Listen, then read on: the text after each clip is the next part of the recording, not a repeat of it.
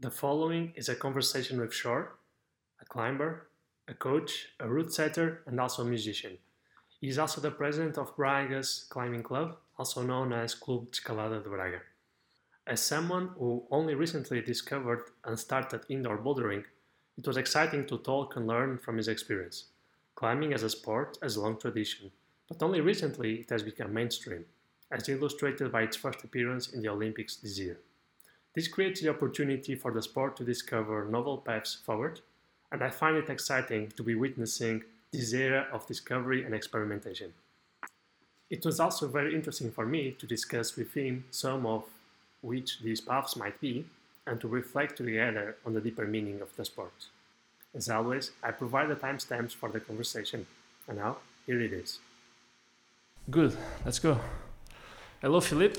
Hello. Or as your friends call you, Shore. Yeah, it's mainly Shore. Nobody calls me Philip. Yeah, I think this is the first time I see you away from a climbing wall, so it's a bit out of context. I'm a bit surprised. Yeah, it may be true. Yeah. Yeah, it feels like I'm watching a species outside its habitat, like a fish, like whatever. Well, yeah. We kind of met in very specific realities, so I think it makes sense for you. But Yeah, I'm actually used to being in different kind of stages, so it's okay. I think that's one interesting thing about people is that we all exist in multiple dimensions, Yeah. and we know we know that we are different people. We have different groups, we have different likings, and we interact in all these planes. But usually, when we meet someone, they only know us from one perspective. Yeah, So true. for us, we exist in their perspective. And in your case, I know you're very diversified, musician, climber. Yeah, I've done a lot of things in my life, so it will be, maybe we'll go there. It will be interesting. But yeah, it's funny when people just know like a side of you, a very small side of you. So it can be interesting. Let's see. Do you feel you're very mysterious in that sense? No, I think, I mean, I tend to be a shy person, especially that was a side of my personality I always struggle with. I was really, really shy. That was something that it really bothered me. So I did my best, especially during the teenage time, to kind of fight it, to overcome it. And I think nowadays when people know me and they won't tell that I'm a shy person because I worked really hard on it. But that's the truth. And I've been playing with bands, I've been giving interviews for quite a long time, so I have my tools to kind of camouflage it, but yeah. So I will say, but I'm not mysterious. I may be shy sometimes. I would never say you're shy. You don't Yeah. come across as a shy guy because you're firstly due to your activities, like you're a musician. So musician involves putting yourself in front of people. Yeah, If you want I to did cross. it on purpose because I wanted to be in situations that were where I need to overcome my issue. So I always tried.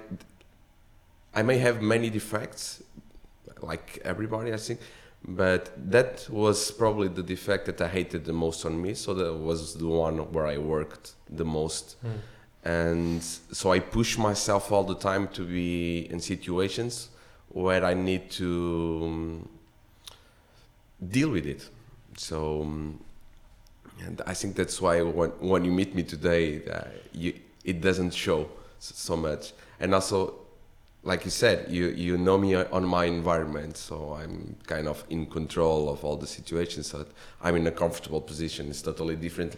For instance, when you are giving an interview and you have no idea what we'll be talking about and stuff, then there are new elements that you're not controlling, so I think gonna get more protective about it. I think that what you did is the way to go when we have a difficulty in ourselves, in our mind, is just not running away and facing it head on. I think that's quite brave, and that's the approach. Well, like I said, maybe I have more defects that I'm kind of comfortable, let's say, with it, that we tend to accept. But what I hated the most, especially when I was a teenager and I was really debating with the issue, was that I was not saying something or I was not doing something because I was too shy at the moment. And that was something when I was thinking about it later, that I was not able to forgive to myself. And that's why I work so much on it. Yeah. I see. Is that the kind of thing that was going through your mind, like when we talk to a girl when we're young, and then we go home and say, "Oh man, I should have said this." Yeah, It is also that kind of things. I mean, not only, but also, yeah. I see. I mean, when you're a teenager, there is a lot of focus on the girls for sure. So, but yeah, there was a part where that wasn't mostly about the girls. You know, there's not like only that. Like you have in. I kind of wanted to have my life on control, which took several years, because now I kind of create my job, I do where I work, but for many years it wasn't like that. And in order to do that, you need to be able to step up, you know, and to go and meet people and talk to them and explain the ideas and sell your ideas. And for that, being shy, it's a huge issue. So that's something I need to work with. I said girls as an example because I felt the same when I was growing up. I was entering university and I was really shy, the kind of not geek but not the extrovert kind of guy. And I had some cousins or some friends that were very friendly, very extrovert, and I always admired them because I was thinking, how can you be like this? Or actually, how can I be like you? And very, very often I would have some encounters, some social encounter with girls or friends, and I would be thinking, what should I have said? What could be different? Because I knew I was subpar. Yeah, but even that, it's a little bit like when we are climbing. If you have to do that management all the time, it doesn't come natural yet. You get tired from it, you know, and it's not totally spontaneous. And I wanted to get to that point where I don't need to be managing. Okay, so how do I need to react now? What do I need to say? You know, so yeah, that's why I push myself to the limit and to try to be as much uncomfortable on this shy part as possible. So you learn to be natural and you're never 100% natural, especially when you are on stage or working, or you know we need to keep some pose, let's say, but yeah, to ride as natural as possible. That's the goal. Yeah. About the climbing, because I always have this example. It's the same. You want to be climbing as natural as possible and don't need to be processing every part of what you're doing all the time. Like, am I stepping in the right way? Am I holding it the right way?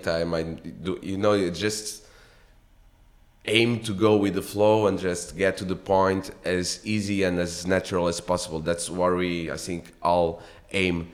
And here in the society is kind of the same. So it's not like... Yeah, for sure. Yeah. Well, the conversation will naturally shift to climbing. So let's go there. We were discussing before we started recording some of the terminology that was being used. And I had some questions. Specifically, we were talking between translations between Portuguese to English. Yeah. But maybe it could be interesting to speak about the English terms themselves. Mm-hmm. I was making you some questions about how should we say something in Portuguese, vias, that in English could be translated either to route or to boulders. Kind of, yeah. Vias in Portuguese will translate to English as routes. When we're talking about routes, we have the concept that a route that you will climb is something really high. So when you're doing bouldering indoors, there is a rule that you can never overcome the 4.5 meters. So under 4.5 meters, it's a boulder. Normally, higher than that, it will start to be a route because you will need to use a rope instead of a crash pad or a mattress for it. So a via, it's specifically something that you will climb with a rope, and it will be higher. So it enters the sport climb or the traditional climb. The other part that we kind of use normally, even the English word, which is bloco, it will translate to boulder. Although boulder has different meanings, even for climbing. When you translate it to Portuguese, it can mean different things depending on the context. But yeah, so if it's something higher, and what we normally use here, it's a boulder or a problem. And the boulder in this case can be both indoor and outdoor. Yeah. And you also mentioned that the boulder was sometimes called problems. Exactly, because the word in English boulder comes from like a big rock. And when you're setting, especially in the new philosophy, let's say, sometimes well, not sometimes, most of the time actually, it's not something of I want to create a line to go high, but more of a complex puzzle, let's say. And it can be even a side-to-side puzzle. It doesn't even need to go vertical. So, we kind of use this concept of problems, puzzles. It doesn't need to be a boulder all the time, although that's what comes from the original sport that started outside, and most of the time we still use the boulder word for it. Well, by trade, I am a researcher, so I'm a bit picky about terminology, because in my field there's a lot of terminology going over the place, but you using the word problem struck me highly, because I've always seen climbing as a problem-solving sport. It is. So isn't abstract a route also a form of problem solving? Well, when you're climbing, you need to be making decisions all the time. So you need to be solving problems for sure. But if you put it in that way, I mean, you're solving problems pretty much in every sport. When you talk problems in the boulder, normally when you're creating that, we, as a route setter, we are aiming for something a little bit more complex. Probably something that you may need to try a couple of times to figure out what may work, what may not work, and that is independent of you will be able to do it or not, because then it's related to your climbing level, let's say. But the aim when you're setting a problem, it's more of that puzzle part, that even if you are not able, you need to struggle in finding what may and not work to solve that. Of course, when you're climbing on a route, on a high line, there are some choices, and sometimes we even say that there are problems or boulders in some section. When we refer to that as the more complex part, something that it's not so clear, it's not so obvious, and how's the best way to overcome it. So that's why we use this more specific part of problem words. solving. Yeah. No. Okay. Lost the translation there, sorry. No problem. You also said an interesting word that was in quotes, when I'm setting a problem or when I'm setting a route. And one big aspect of you is that you're a great route setter. We've have experience climbing in your gym. It is amazing usually, and that's also reinforced by the learnings that we have when we go somewhere else, or like we did this week. We went to Porto.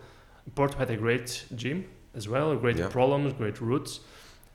And something that usually comes across is that people comment in a positive way your root setting.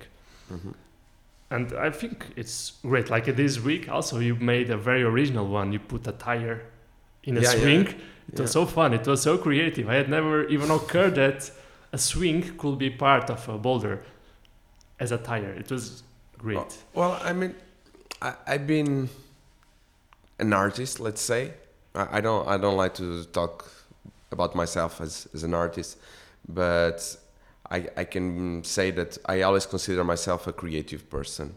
But I've been in arts and music for a long time, and I see some parallels in both in stuff that I do, because you need to be creative. But when you are creative, most of the time you're also recycling your experience and what you saw, and so for you the tire can be new, but probably I've seen maybe not the tire but some elements that it's not fixed, it's moving in a way, and I decided to adapt, and I have many more ideas. The concept of using moving holds in climbing, it's not new. Yeah, and I just saw it in the garage. Sometimes like I'm going to take this, and someday I'm going to do something different with them and let the kids play and let everybody older feel like kids also then playing. So It's a great idea, but creativity is not entirely from 0 to 1. It's about taking something that already exists, adapting it slightly, and creating something different. yeah, Because we are all inspired by something in some way. yeah, that's what I'm trying to say. It's the same with music, because it's almost impossible nowadays to come across with something totally new that nobody ever heard. So you're always like remaking something, so yeah, it's the same. And for you, you can hear like a song and say, okay, this is very original, but probably for the artist, they know from where the inspiration comes from and what was the process to get there. So Of course, but that happens in every art. yeah. Anyway, So that's what I would say. I don't think you should bother much about that. No, That's I'm not natural. worried. I'm not worried about it. It's just like you said, for you, it's very original, and somebody may be watching us later and say, no, I've seen that somewhere or something. So yeah, that's Anyway. the point. Anyway, you are a very accomplished route setter at the national level, at least. I was wondering, and I wanted to ask you this: when you are setting a route, what goes through your mind? What do you try to capture? I think I'm still trying to find myself as a route setter, and for that I mean like trying to understand. It's the same like in the music. Try to understand what makes us unique, or what puts us apart from the rest. Like you said, we went to other gym this week, and there were some comments after like, oh, I like this better and on the other side. And this is the kind of things that for me are really important, because I want to understand what adds value to the experience of each person. And if you come to the gym and you think you are having a good experience there, I try to understand what is making the difference for you, like what translates for the user of a good route setting and a bad route setting, why people prefer this kind of problem. So I'm still trying to understand the differences, but mostly I try to set movement. I try to create that, because that's what I'm more passionate about when I'm climbing. I'm not so attracted by like really powerful and really strong moves. Like you need to be an amazing athlete to overcome it, but more of you need to understand how to move your body to get there. And that's sort of the part where I like more. And it's also easier to create the puzzles.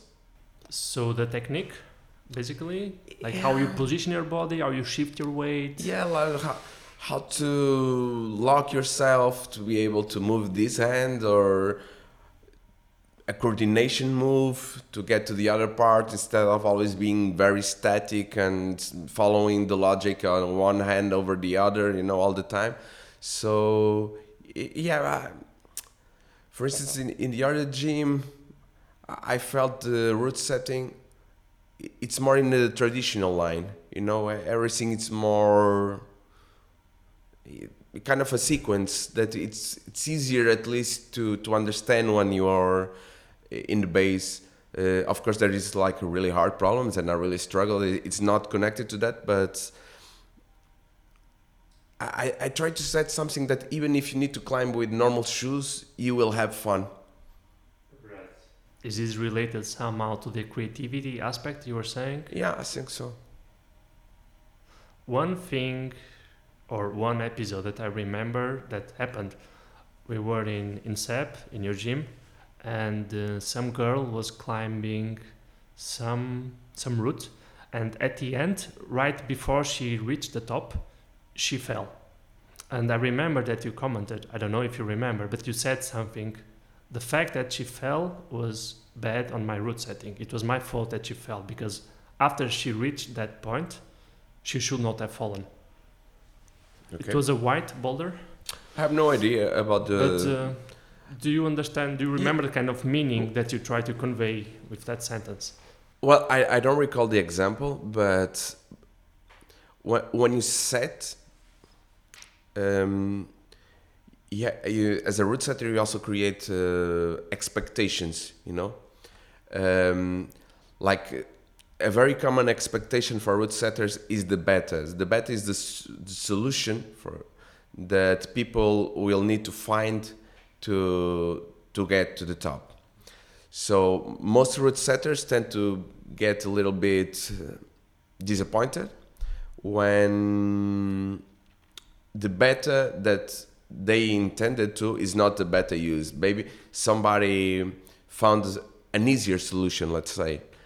And that on the industry you call beta breakers. So that's an example of you creating an expectation. I want to create like a dyno move, let's say, where you need to be really dynamic, and then somebody comes across and does it really static and still manage.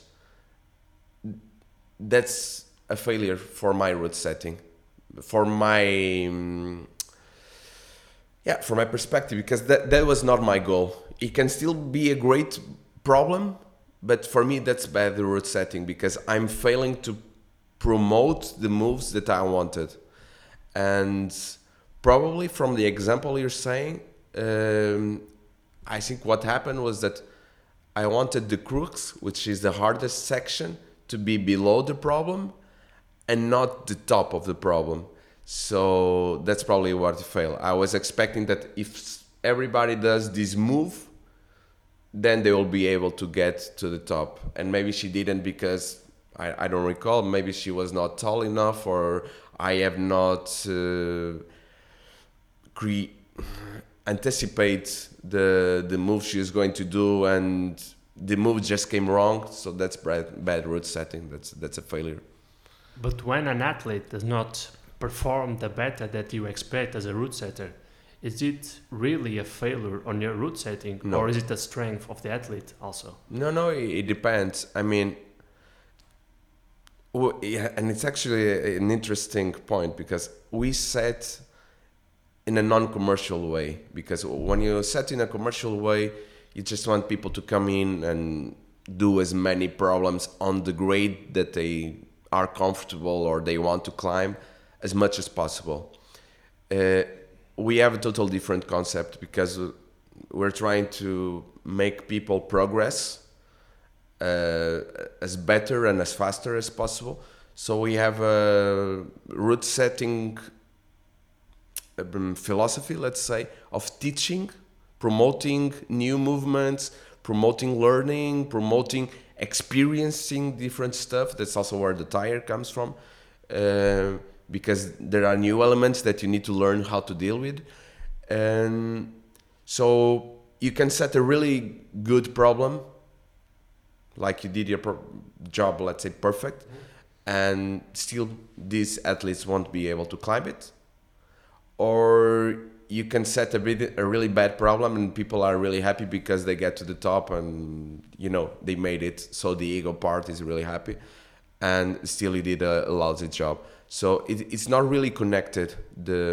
Actually most of the time I do some mind games, let's say, where I put the section that I want to train, like let's say like in the beginning, and then I put a really hard part on top that is not interesting for me to promote, but you'll keep people resetting because they will fail on top, so they need to restart and do the section that I want them to learn over and over and over again. It's like putting the carrot in front of them, but I want you to train this. I don't know if you should say this because now people will rage against you. Like you're treating it's us the like ego, we just play with the ego of the people to teach them. So it will always work even if you know it. It doesn't matter. And now I regret when sometimes if I fail on the top part, we usually shit and we start in the middle and we go on. So that's normally something that really pisses me off, and also I think that's not a very good philosophy as an athlete. Isn't it in a way effort management? Because if you nail the bottom part and you really struggle on the top, it can be a tool, and it can also be a runaway pass. It depends. So we cannot generalize that.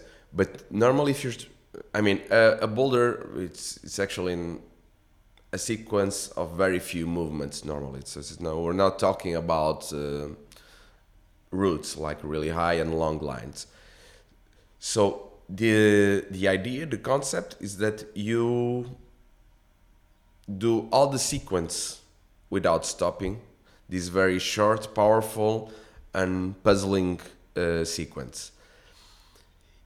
If I'm just talking about training now, if you're skipping it, you're getting the wrong idea, because most of the times you're not starting the movement the same way as if you were doing it from it's like you can put already yourself in the comfortable position, and also you're not dealing with getting tired there and being pumped and your heartbeat being too fast, all these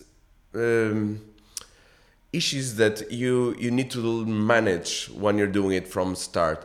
Of course that there is no point of doing it 100 times straight and keep failing in the same time, because maybe you're not doing the right technique and you need to practice that, or you need to understand it. So for that kind of strategy, we call isolate. You're isolating the move, and that's a tool. But that's a tool that should only be used when it's the right time, and not like a pattern, like it's what I do. Oh, I felt here, I will restart here. That's a really bad philosophy for me, I think, as an athlete. As an athlete and as a beginner athlete, my experience in using that tool is when I need to embed in my muscles the muscle memory of a certain movement. As you said in the beginning. If you're starting, it's more common to use it because there are technique issues that need to be addressed. So if you are learning a new move, it's normal that you need to practice just that move. And if you'll get there and you are tired, you won't be able to learn that move probably perfectly. So,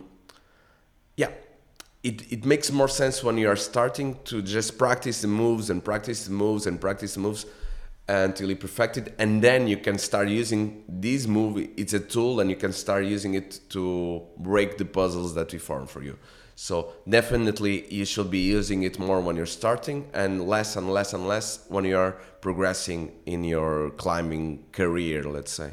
Exactly, because as we mentioned in the beginning, you cannot allow yourself to be thinking about everything when you're climbing, because that's just too much information. You just need to climb naturally. Yeah. And at least I've been feeling that for me, one part of becoming natural and not really thinking about everything is just making sure that I know to myself, I can do this, I know where to put my hands, how to put the hands, so I just practice that isolation. I was going to say that also there is this ego part where sometimes, and going back to the other root setting, where sometimes people, they kind of close the problem once they top it, you know? And yeah, because the ego is there, like, oh, I've done it. But that's also a really bad way of training, because when you top a problem, most of the times you're still really far away from the optimal solution. You struggle, you shake. Yeah, you know, it's so your ego is really happy because, oh, I've done it and this was really hard. But it's kind of rare to find this athlete that said, no, I need to make this easier, or I need to climb this effortless. So I need to keep working on this. But then the ego is not motivated anymore, you know, it's just like, oh, then it just becomes a work, and it's different. Also, I need to manage all this stuff on our club, because we have lots of people with different motivations. You have people that they just come because they want to do something healthy, or they just want to have 2 hours without not thinking about the rest of their professional or emotional life, whatever. And then you have these people that want to go and do competition and have their competition goals and stuff. And we need to have all this mixture in a very small gym and have them all motivated and keep them coming. So it's also a struggle to balance all. Yeah, for sure. But I suffer a bit from that ego, especially because I climb with someone else, a friend of mine, and he's a bit better than me, to be modest. And he's usually ahead of me, so he's always pushing me. So when he does something, he almost always does it before I do. So he does it, he's moving on to something else, and I don't want to fall behind. So I feel I need to keep trailing behind him. Well, having somebody that you can compare to and that is pushing you forward, it's kind of a very good way of improving. We also try to promote this as much as possible, especially with the kids. Because, I mean, we don't want to be pointing out like, oh, this is better than you need to get to that level. It's totally not what we want to do. But we know that, again, the mind games come on board. For instance, if I have an athlete that is struggling with jumping, let's say, and I know that they compare each other, I will set a jump that the other guy can easily do. That's evil. Well, so then I know this person will be motivated to also do the jump. Otherwise, they will just say, oh, I don't know how to jump, and they will do something else. You know, so that's a way of pushing people. Actually, what we do most of the time is pushing people out of their comfort zone. So these mind games also come on board. And having someone that you can relate to, it really helps motivate you. Yeah, for sure. Yeah. I also noticed, maybe this is a curiosity or not, that most of the people who come to your club, at least, they come in pairs. I don't know if it's because just the people who climb the longest, they tend to form pairs because they are more motivated, or is it the mechanics of the sport that when you come to climbing, since it's so easily sociable, that you just bring a friend? Well, I mean, if you take apart the couples, I don't agree with that most of people come in pairs. There is, of course, a big number. I mean, it's easier when you go climbing with your cousin or your friend, for a lot of reasons. Also motivation, logistics, but I think the older you get, the more motivated you are to go climb alone, even if nobody is going with you. That's what I found from my experience and from the people around me for like 16 or 17 years. It's easier. I had an experience where when I was starting where all my friends like start skipping practice.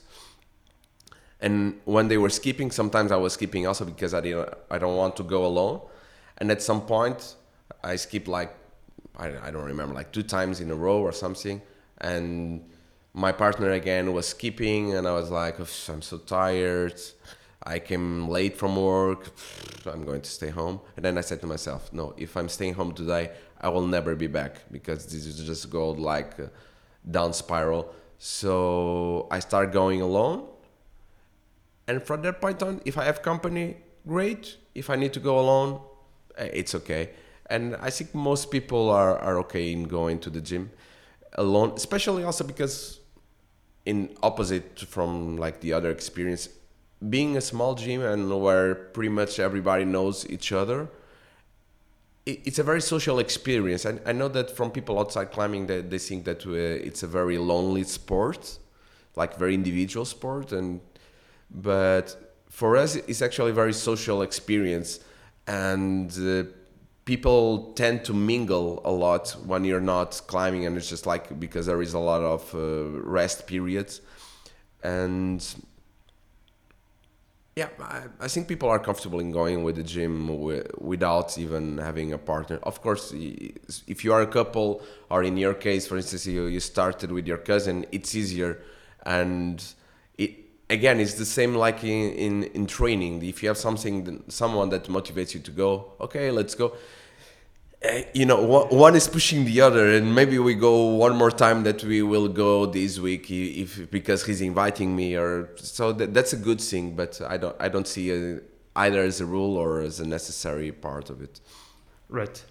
And one thing that also encourages people to attend is the personalization that you make in your gym. It is a really small space, and in a way, the fact that it's so small, everyone is so together, and the fact that you also target the problems directly to the ability of each person, it really feels like each individual is being catered to and is being taken care of. It's actually emotionally and psychologically, you feel well going there, because you're like, okay, here I can really progress. Oh, that's actually a very big bonus, I think, for people that climb in this kind of environment. Because, like you said, the route setting is very direction to the people that climb there. Because if I want to have the route setting that is teaching and promoting learning, I need to set specific, and I have to have these body images and skill potential images of the people that are climbing there, so I can help them and also push them out of the comfortable zone.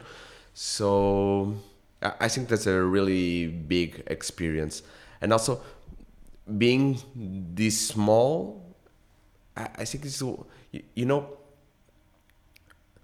I have these memories from Trás-os-Montes, like my region, and going there and visit my family, and you go to the coffee, and entering there, like, let's say with my uncle, and everybody's greeting them, and like, even if people don't know you, already feel like welcome, and you feel like chill. It doesn't matter, I mean, the color of the tables or the view. It's about the familiar vibe that you feel when you enter the place.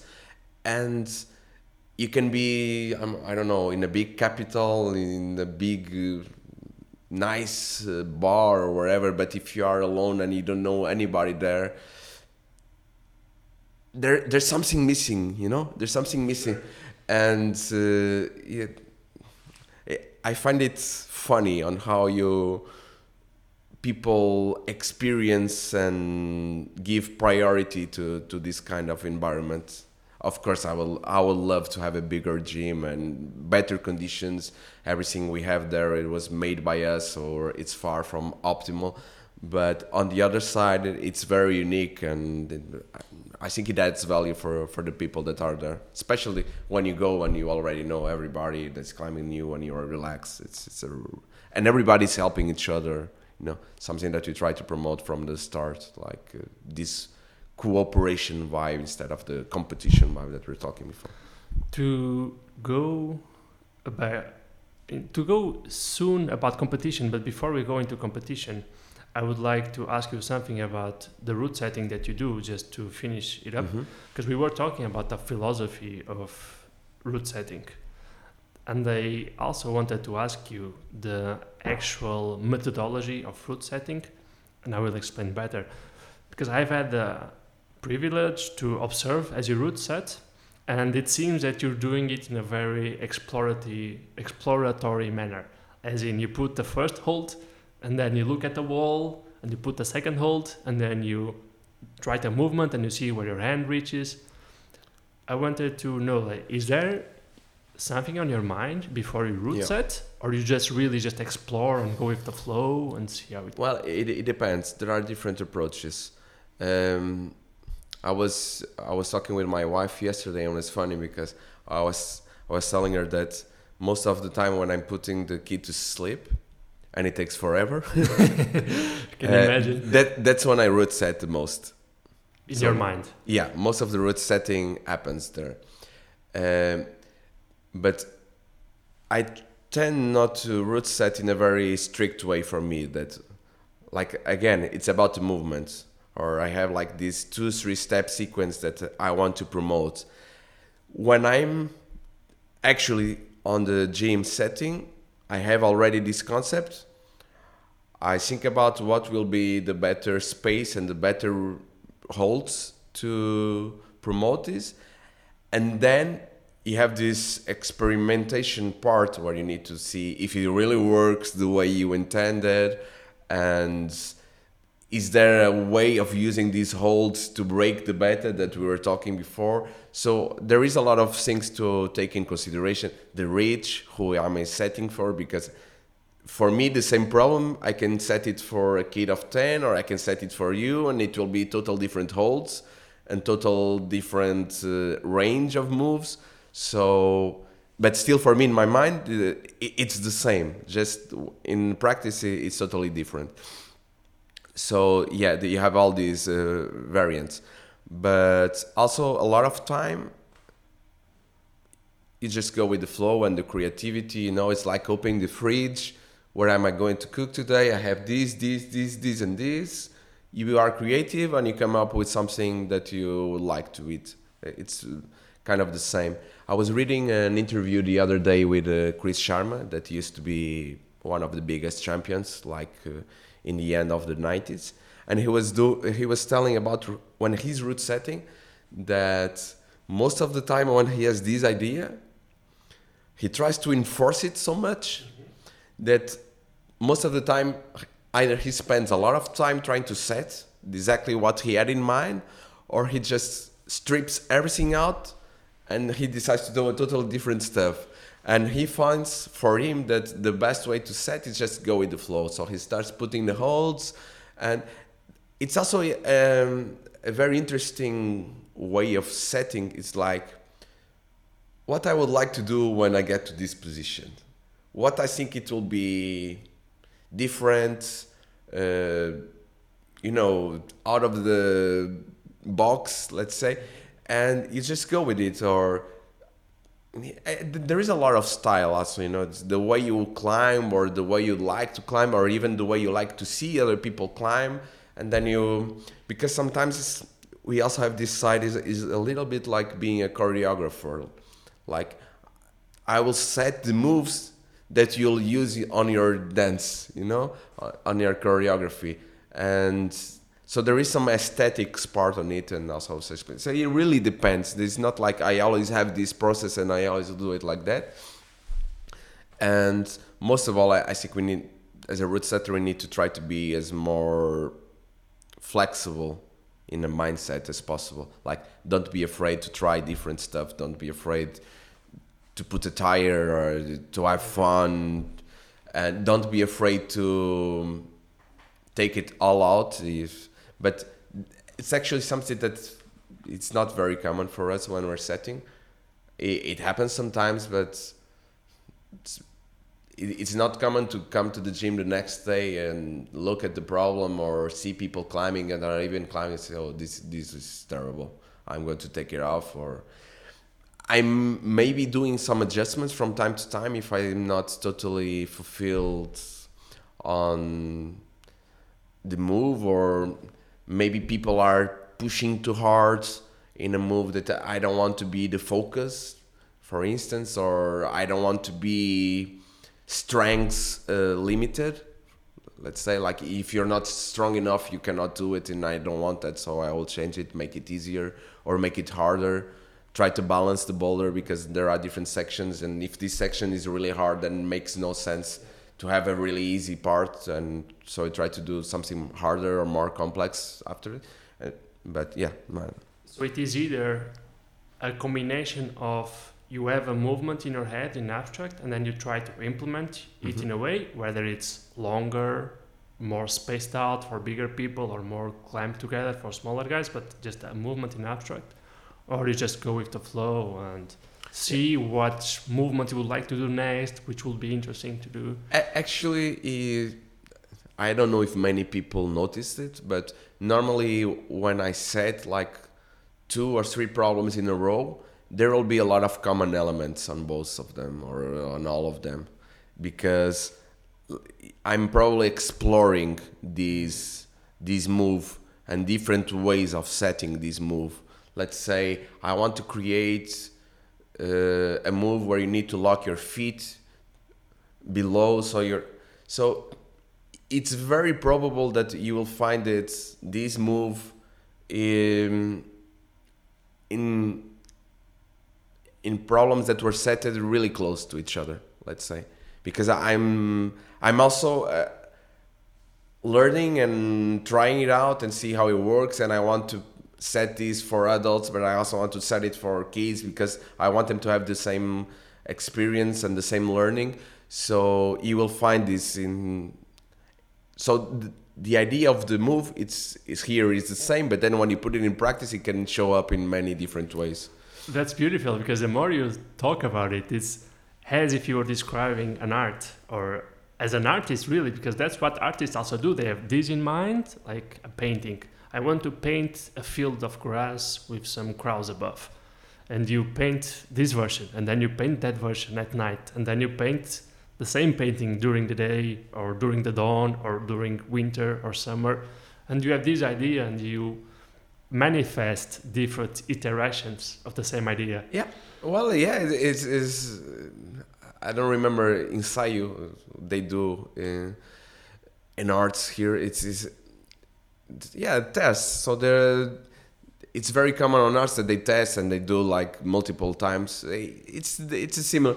There is a big debate of root setting being an art or just being an handcraft job, let's say.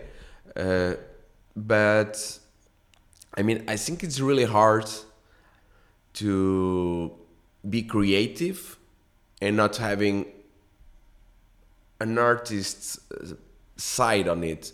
I mean, I don't consider myself as a root setter. I don't consider myself an artist, but I do consider myself creative, like we talked before.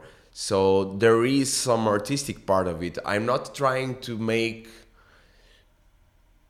something beautiful in the wall, but I do like to look to the wall and see some aesthetics that are pleasant, and I do like to see people climbing it in an aesthetic way, for example. So these are all elements that come on board when you're setting. I think it's a very big picture with lots of elements from many jobs, and then there is an art side on it. I will not say that root setters are an artist for sure, but there is an artistic part. I understand the point, and I think that I agree, because if you were to ask me, I would not say that root setting is an art in itself, because it does not really involve the intellectualization of emotions as normally art does. Writing, painting. It can. Can it? Yeah. And not at least, maybe it can. This, again, is not something that is set in stone. It's subject to change. Yeah. No, but I like that debate because, again, we're playing with the ego and we're trying to give you emotions, and not the same way that when you're hearing like music that it really changes your mood just for listening that music, or or that painting or that movie that will make you cry or get emotional, whatever. But the experience you're having in the gym or with a specific problem, there is a lot of emotions going on that we play and that we aim for. So again, it's not an art. I will not consider it an art, but especially because I think an artist will value its job too much to just like erase it after.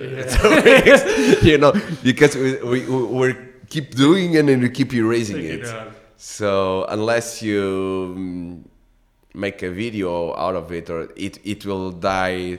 But not all the art, some art is very ephemeral, so it's I'm just remembering of that painting. I don't know the name of the guy, but it became very famous recently. It was an exhibition, and when the painting, when it was exhibited, it tear it shreds apart. It's self-destructive. It's self-destructive. Right? So that guy clearly does not value his work also. Well, that's also part of the art in itself, right? Yeah, and we are talking about it because it's self-destructive. So, yeah, but there is some art on it.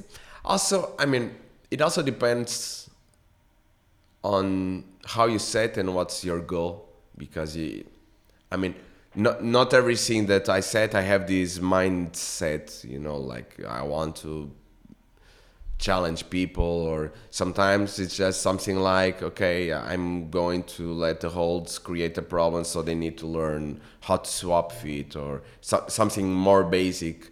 But as it progresses in complexity, it tends to go and touch other areas. Let's say I think it touches, that's how I'm going to put it, I think it touches these areas, but it never enters it for complete. For sure it touches. As you mentioned, it has a creativity element in common. But when you said that it was playing with emotions, and when I said emotions, I didn't mean the emotions of others. Because for me, in my traditional training, as someone who studied literature and someone who devoted some time to thinking about this, for me an art is just an expression of the ideas and the emotions of the author. So it's not necessarily about triggering emotions in the others as triggering the ego, but more manifesting your own emotions in an art form. For instance, using classical art forms, I'm sad and I can express that sadness in a song, in a poem, in a movie.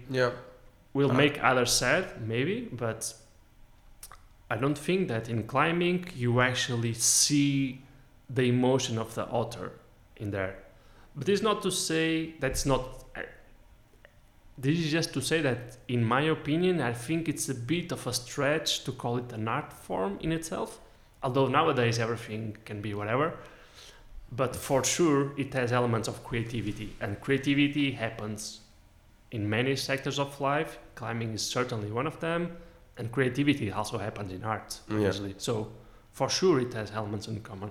Yeah, like I said, I don't consider us an artist. That's a very long debate. I think it's in the industry, it's kind of said that root setting is not art, even if some people try to push it and are also exploring on how much of an art can it be, and they do really just aesthetic lines and stuff. There is amazing stuff out there that some people are exploring and doing, but that's not, let's say, that's not a priority also, So when we are setting, that's not the main focus, that we need to do something that it's a piece of art.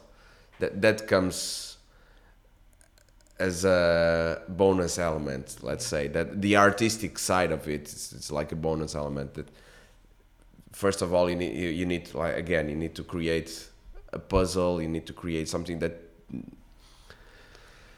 it's complex. We could be talking hours about it, and that's just not getting anywhere. But I don't know why, but when you mentioned this, like people who do beautiful aesthetic lines, somehow it came to mind the idea of gourmet food. That for me, gourmet food is not really on point, in the sense that it it's not designed to maximize your satisfaction, or actually, it's not designed to maximize your fulfillment, physical fulfillment while eating a dish. It's just a very good flavor in a very aesthetical, pleasing form. Just an experience. Yeah, and these guys that you were doing, it felt like you have a nice experience, but the athlete is not really the focus. As in, the stomach is not really the focus. It's just I agree. I agree. yeah. I agree. It goes there in a way.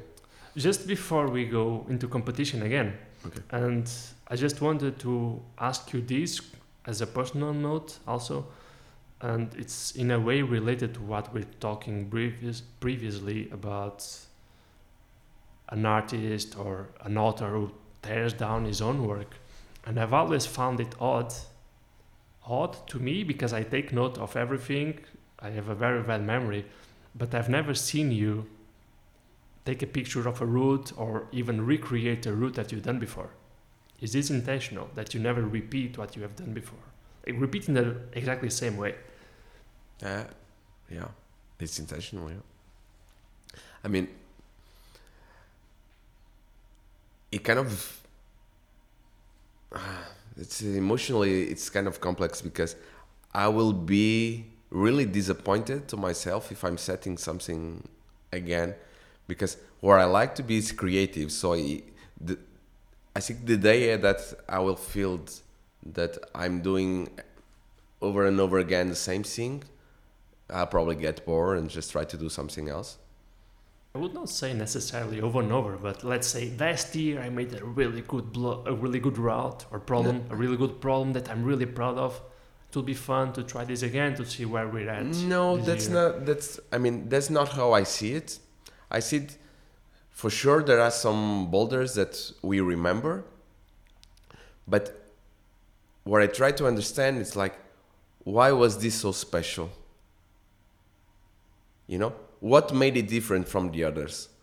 And then try to use these elements and explore them to create something great again.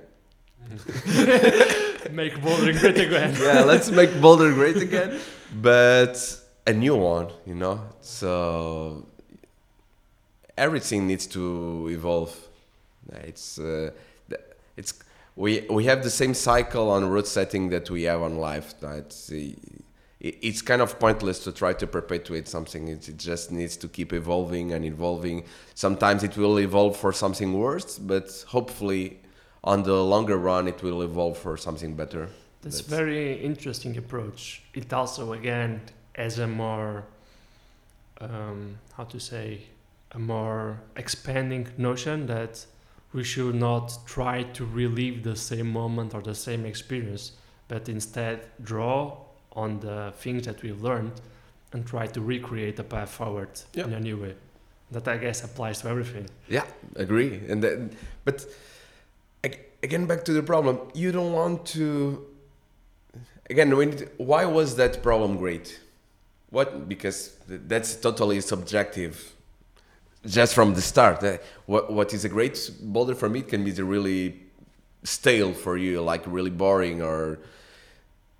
And will I have the same experience today on that problem that I set it 2 years ago? And we know that's also not true, because when you go climbing on the rock, that doesn't change, or that barely changes, let's say. And we know that we don't have the same thrill and the same emotion, like when you climb it for the first time, or when you climb it that it was a really big win for you, let's say. And for sure there are some routes that we like to do over and over and over again. So what I try to understand is what are the elements that give me these feelings, and then I try to recreate it on new stuff instead of just try to keep. Otherwise, I will just wash them and put them back on the wall, like Hall of Fame. It's actually funny, because I once kind of think, maybe it will be interesting, like these, let's say, 5-star problems that everybody finds that are, let's say, better than the generality of the others. maybe it will be interesting to just like take pictures, film them, like so in 10 years or in 20 years, or I can replicate them like in the Hall of Fame. And that can be an exercise that probably I would appreciate, like when you have the enough distance and like, okay, let's do this again.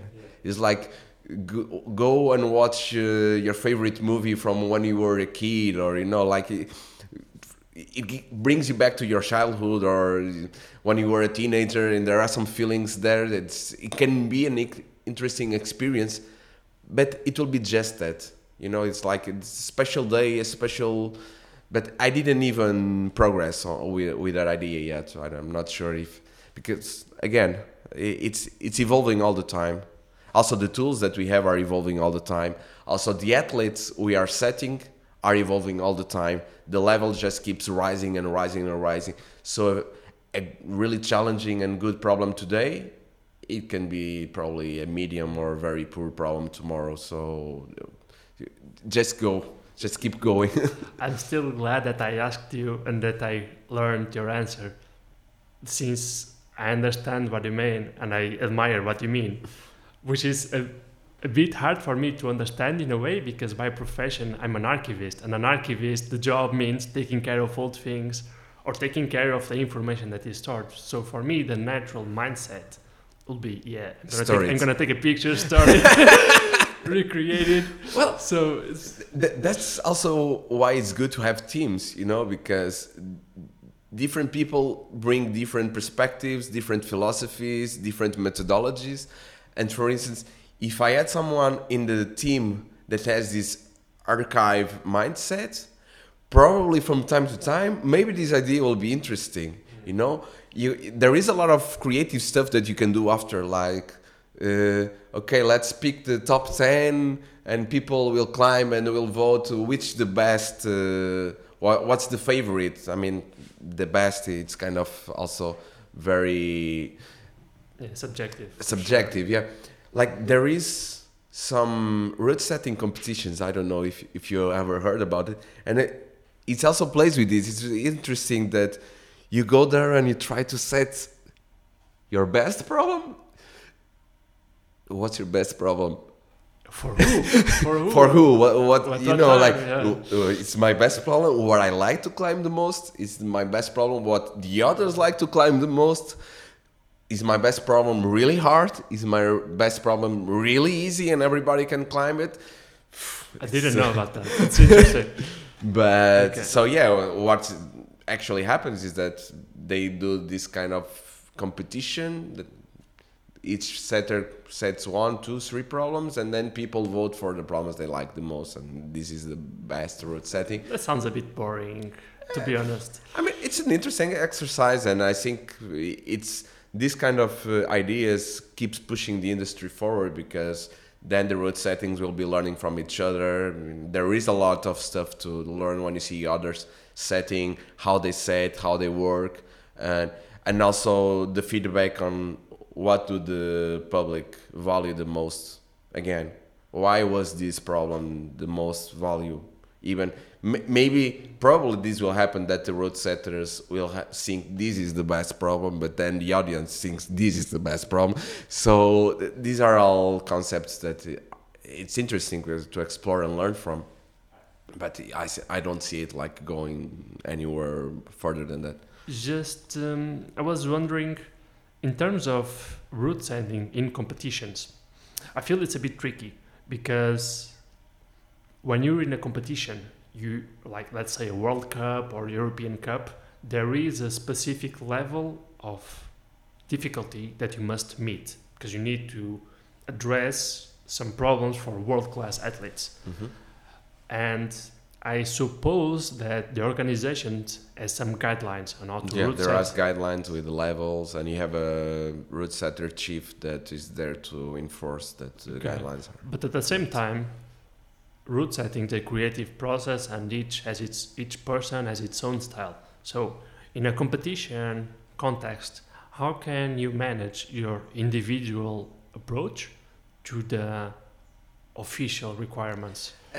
Again, it's I think it works the same way that I told you before, that I have this idea and I can set this idea for you, or I can set it for the kids. I just need to play with the sizes and the holds and see if it's working.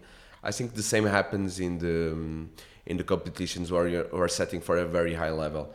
You still have this idea of moves that you want to promote and you want to be the better, but you'll be setting for their size, and you'll probably be setting with really hard holds that probably most of us won't even be able to use, but they're so strong that they can. And it goes a little bit on that way, I think. Yeah. Also, you need to understand that even for us can be a very abstract image, but for them, they are used to set for these athletes, so they have a very clear image on what these athletes are able to do and they are not able to do. For instance, for me, I'm very comfortable setting for most of my athletes, and when I do, I have a huge confidence, like the size is correct, the strength is correct. And it was funny because I had these many examples over the time that I'm setting, for instance, with Mota, which is helping me most of the time. And we're set, okay, who are we setting for? We're setting for this kid, 10 years old. And he said, oh, it's too far. And I look, no, it's perfect. And he said, okay. And then we see it and it's perfect. So I have this huge confidence because I see them climbing so many hours per week that I already have this visual memory of what the reach is. It's something innate. I have no idea on exactly how much it is, but when I set it, just feels right, you know? And I think there is a lot of this innate perspective on the route setting, and as they are setting for them and they know them from competitions, most of them will set for the national teams to practice. So they spend a lot of time with these athletes, they know each other, and they know how far they can push and how far they can go with it. So you just know based on your experience, large experience observing the athletes. Yeah. And these guys that route set in the world stages, do they exclusively route set as a pros or stay with the athletes all the time?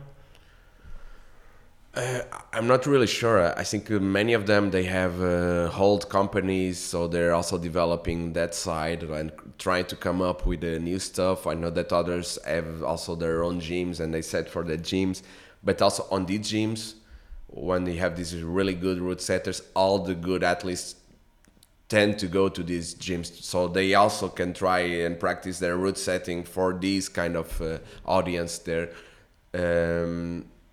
So they are always connected in a way, I think.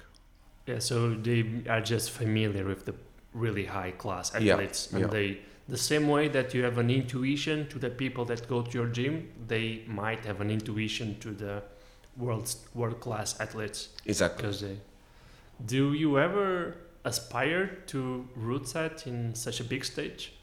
A world. I mean, I'm in the pool for the paraclimbing route setters, like 11 people in the world that are in this pool, and then they can be called anytime to be setting. So there is this kind of hope, although paraclimbing doesn't compare to the normal climbing in level of how hard you need to set. On the other side, these athletes are monsters and they climb really, really hard, even if it's paraclimbing. Most of them probably climb harder than me. So that will be a huge challenge for me. I had this experience that I would love for sure, but we will see. We will see how it goes. I'm in the pool for 2 years now, I think, or 3. But then we had the corona, a lot of competitions were cancelled. I'm not getting younger, so lots of new people coming to the business. We'll see how it goes. But I would like, it will be a huge experience. Paraclimbing, I don't know if this word is so familiar for everyone, but what we would say in Portuguese is escalada adaptada, which basically means if someone is somehow physically impaired, it's paraclimbing. Yep. Is it, the limitations are just physical or also mental? No.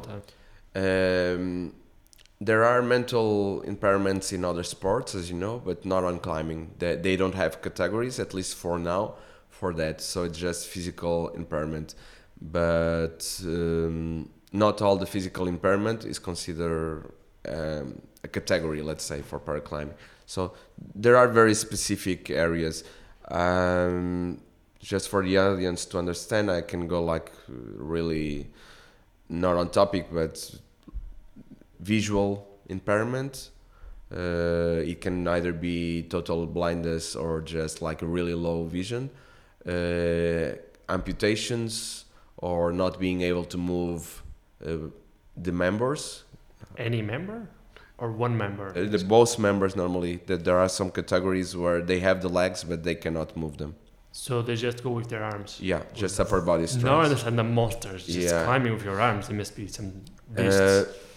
And then we have some category which are the RP, that people have the full members, let's say, but they don't have the same strengths on the members, coordination.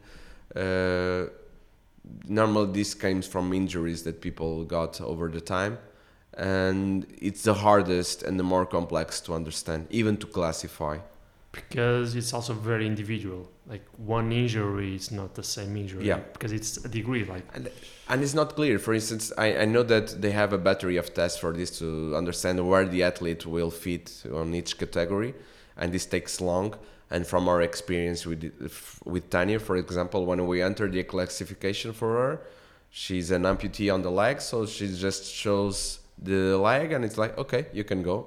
I mean, there's no question if you don't have a leg. Yeah, it's obvious. There's no debate, so it is what it is. It's the same for blinds. Blind people don't see it all, so it's this category.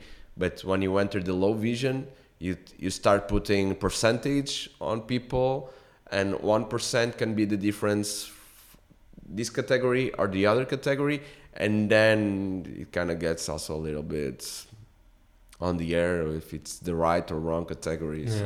It feels more like a spectrum rather than an obvious. Yeah, I mean, I think, if I'm not mistaken, it's from 1 to 5%, and then from 6 to 15.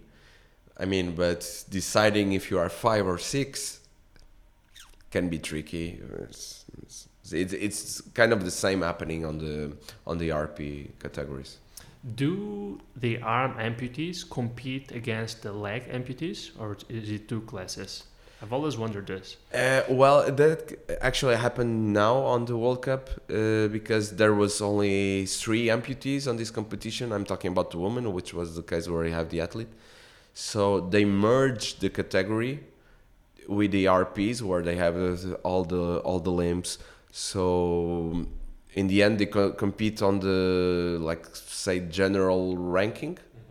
And then I think they punctuate for their own ranking. So if you don't have there's actually a really complex diagram that if you don't have enough people on this category, they will merge it to the next category, and so on until you have enough people. Oh, I see. So it's the worst case scenario kind of plan that if there is not enough athletes, we will find a way to. Yeah, it's everybody climbing in the same. Seems quite harsh for the route setters, because I imagine that route setting for someone with one arm is entirely different of route setting for someone with one leg. Yeah, it's complex, but they have figured out some ways of what categories work with other categories and what don't. So, for instance, the RP that have weakness on the legs are competing with people that don't have one of the legs, but they are not competing with a person that doesn't have one arm, let's say, because that's a total different route setting. For instance, because each impairment puts total different challenges on the athlete and also on the route setter, and some are you can merge and some you can't. So in this case, it will never happen that a guy with one leg will compete directly for a guy with one arm. No, they will never not merge. that kind of merge. No. Okay, I was wondering. And they don't merge gender also. So a woman will never compete with a man or vice versa. In terms of paraclimbing, the best example we know is Tanya Chaves. Tanya Chaves is the athlete that, at least in SEB, competes. She, as you mentioned, she lost one leg, but she turned it around and she's really committed into climbing. And as far as I know, she's the only Portuguese representative that she even competed last week or this week in the World Cup. Tuesday, yeah. Yeah, and I've noticed that when you talk about her, it feels like you are really, really proud about her, which is obviously because she's the one of the only Portuguese competitors in the world stage, but also because she's your athlete. And it seems as if she is your project, your champion, and a way like your dream to fight the inertia of competitiveness that there is in this country, in Portugal. As we know, she is very barely, just to say nothing, supported by the federation. She has to take her own vacations, she has to pay her own trips, so yeah, there is no legal support for the athletes. Well, you need to understand, Tanya is like the face of my baby, which is my project was the paraclimbing. So I started paraclimbing way before I met Tanya. It was 2014, and she says, well, I start working with people that are impaired mentally or physically, and we start organizing national competitions. And at some point, a friend of mine that came to climb said, "Oh, I have a girl. She's really motivated to sport. She told me something about climbing." And I said, "Oh, bring her." And when she came, we connected. It's like, "Oh, you have potential." And I told her, "If you take this seriously." I said to her, I'm going to be the first coach on the World Cup to take a paraclimbing athlete. If you take this seriously, you will be the first athlete. Whoa. And then, so it was. I mean, it can sound as a brave statement, but at the same point, nobody was doing it, and still nobody is doing it. So it falls in the natural sequence of things. And yeah, she's giving the face to the project, and it's a very personal project. I did a lot of volunteer during the years around that, and still do. But also it gives a lot back, and a lot of it's life teaching around it. So yeah, and about Tanya, it's that. Then it's the other part. Then it's the athlete itself is really strong. She's reaching a level that she can engrave her name in the history of the sport and the country. I mean, not only being the first, but probably it will be the first medals. It will be the first Olympics. There is a huge path for her to go, and where she can make a brilliant history and statement, I think. She did get a medal. It's a complex, because we're talking about the merge. She is the third in her category, but when they merge, they give the medals on the overall ranking. So the girls with two legs were getting the medals. So her category was not... She's on AL2, which is the amputees. Right. But because there was not... I think they need 6 athletes to have finals. Because there was not athletes, they merged with the RP, which is these people that have all the limbs, but not the same strengths on all the limbs. And so they all got merged, and then she didn't make it to the finals on that overall category. Oh, even if she's the third on her category. It's quite unfair in a way. Well, yeah, I agree, but they're struggling with having too many categories and few participants, let's say. Because from her perspective, she could not have done anything better. There was just no other athletes available to fill the other categories. I mean, it's unfair. I will just keep it that way. Yeah. No, it's not surprised because when you were mentioning so many different categories, I was wondering how do they actually fill all these categories, or where do they find all these people? And it's so many variables, Yeah, so it's not surprising. Anyway, I believe you mentioned that the paraclimbing work you do is volunteering. Mm-hmm. Really? Mm-hmm. How come you not get paid for this? How come someone can expect you to dedicate all your hours voluntarily, as with no financially drawback? Well, it's I mean, we had some athletes like Tanya that they come and they train with the others, so, and that's an inclusive training. It's paid like the others, but the segregated training we did with mental impairment people, that was always a volunteer project. How come the federation does not support anything? If we go to the federation, then we need 3 more podcasts just about that. But our federation is not supported by the state, so there are no funds. There are no funds supported by the state. There are no funds to support any project. Otherwise, it will be supported. Same way that Tanya is not supported to go outside. It's a legal issue that has 20 years, many stories. I don't think it's going to be interesting to be speaking about that right now. So yeah, we're going to politics. Yeah. No, but I mean, I have no problem talking about it, but if we're going to talk about it, then we'll need a lot of time because it's a really complex and long story. So I think it's just better to. Yeah, let's just keep it. I just wanted to mention it because I knew that Tanya was competing from her own pocket in the sense, and the federation it has some issues and there is no agreement and blah blah blah. But I didn't know that the work you were doing was also volunteering, and I'm impressed. Well, all the club. I mean, I mean, these projects, although we do it by volunteer, gave us some support from the municipality, gave us visibility. We kind of applied projects with other NGOs that are working with the kids, and we got some support from that side also. So it was not 100% not supported, let's say, but on my personal level, I never took a cent from that. It's everything. It's unpaid. Yeah, I feel that is a sad thing, and I would like to see that changed because I believe that people who are unique in the sense that they provide a unique contribution to society, they should be rewarded financially, and we should not expect them just to commit their time just because. Yeah. Well, I get what you say. I'm okay with doing some volunteers. I mean, that's an example I learned from my mom, and that's something that I want to honor, let's say, that heritage.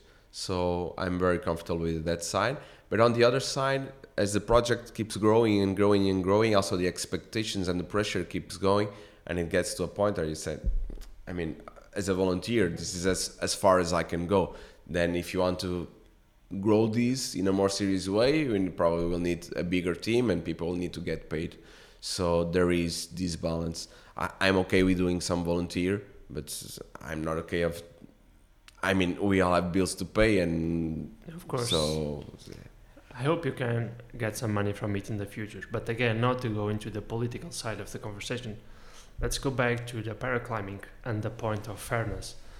One thing that I wanted to also mention is whether paraclimbing can even be fair to begin with, or even if it should be fair.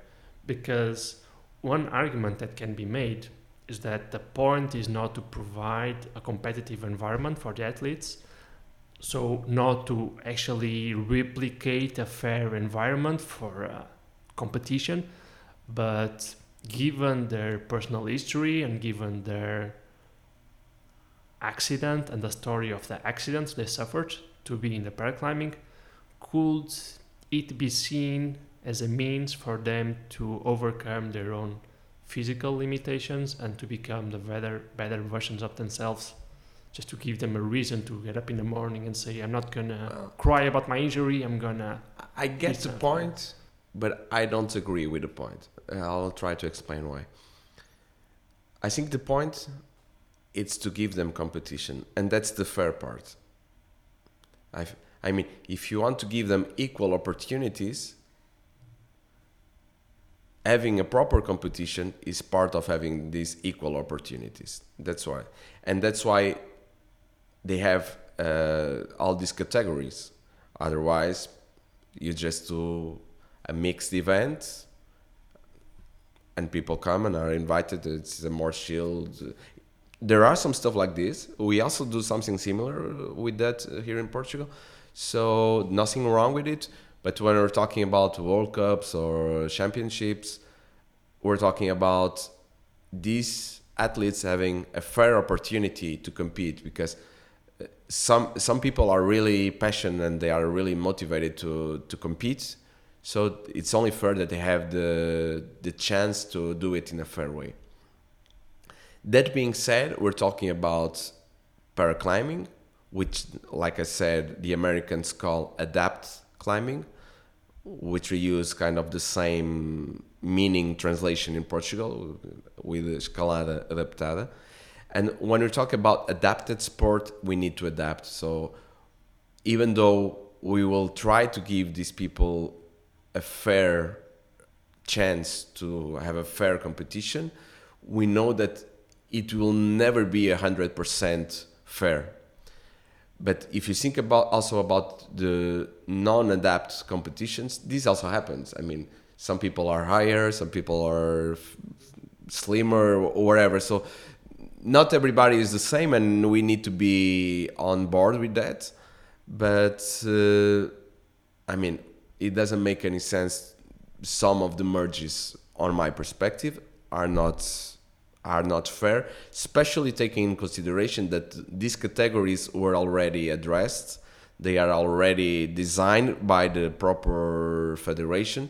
So then I have mixed feelings of how some of the merges at least are done. With that said, it's better to have a bad competition than not having any competition. So I also think they're trying to do their best, and it's a long way. I think some of the decisions are not the best, and not defending the best interest for even the federation and the athletes.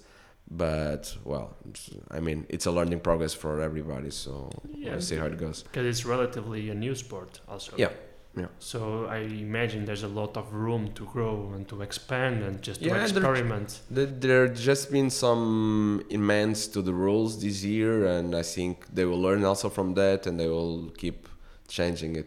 So it's evolving. It's not static. I can tell that by experience also, because when I joined the SEP, your climbing club, I believe it was nearly 2 years ago now, and I remember that one of the things that you told us when we joined is some rules, like 3 seconds on the top, you can't use the bolt holes, you can't use the walls that don't have the holes on them, you need to, in a competition setting, you can only do 5 attempts before you are disqualified or before you have to move on. And it's curious because the other day I was watching some female World Cup competition and everything was upside down. They could use the bolts, they could use the walls without the holes, they just went to the top, hanged 1 second, slapped on it, say I got this. They had 4 minutes to try, and so it was not a 5 attempts. So this is just to say that what you told me and I was expecting to see in the competition, it was completely different in terms of rules. And that's fair. I'm not saying it's on you, but I believe that... No, I can explain you all the stuff. I believe that it is just a reflection of how experimental the sport is being and how experimental the competition. No, it's actually that part is just being a little bit lazy, because what these rules point you to the competition format that we try to teach there. So even if you don't want to compete, you will be doing the sport there inside our gym with the competition rules, let's say, or guidelines at least. It's like you're going to play football with your friends. You cannot use your hands to play football. Okay, it's a rule. Uh, of course, if you are with your friends and you agree that you can use the hand in the ball, then it's up to you. But normally, football, only the goalkeeper will be able to use the hands, and only in a specific area of the field.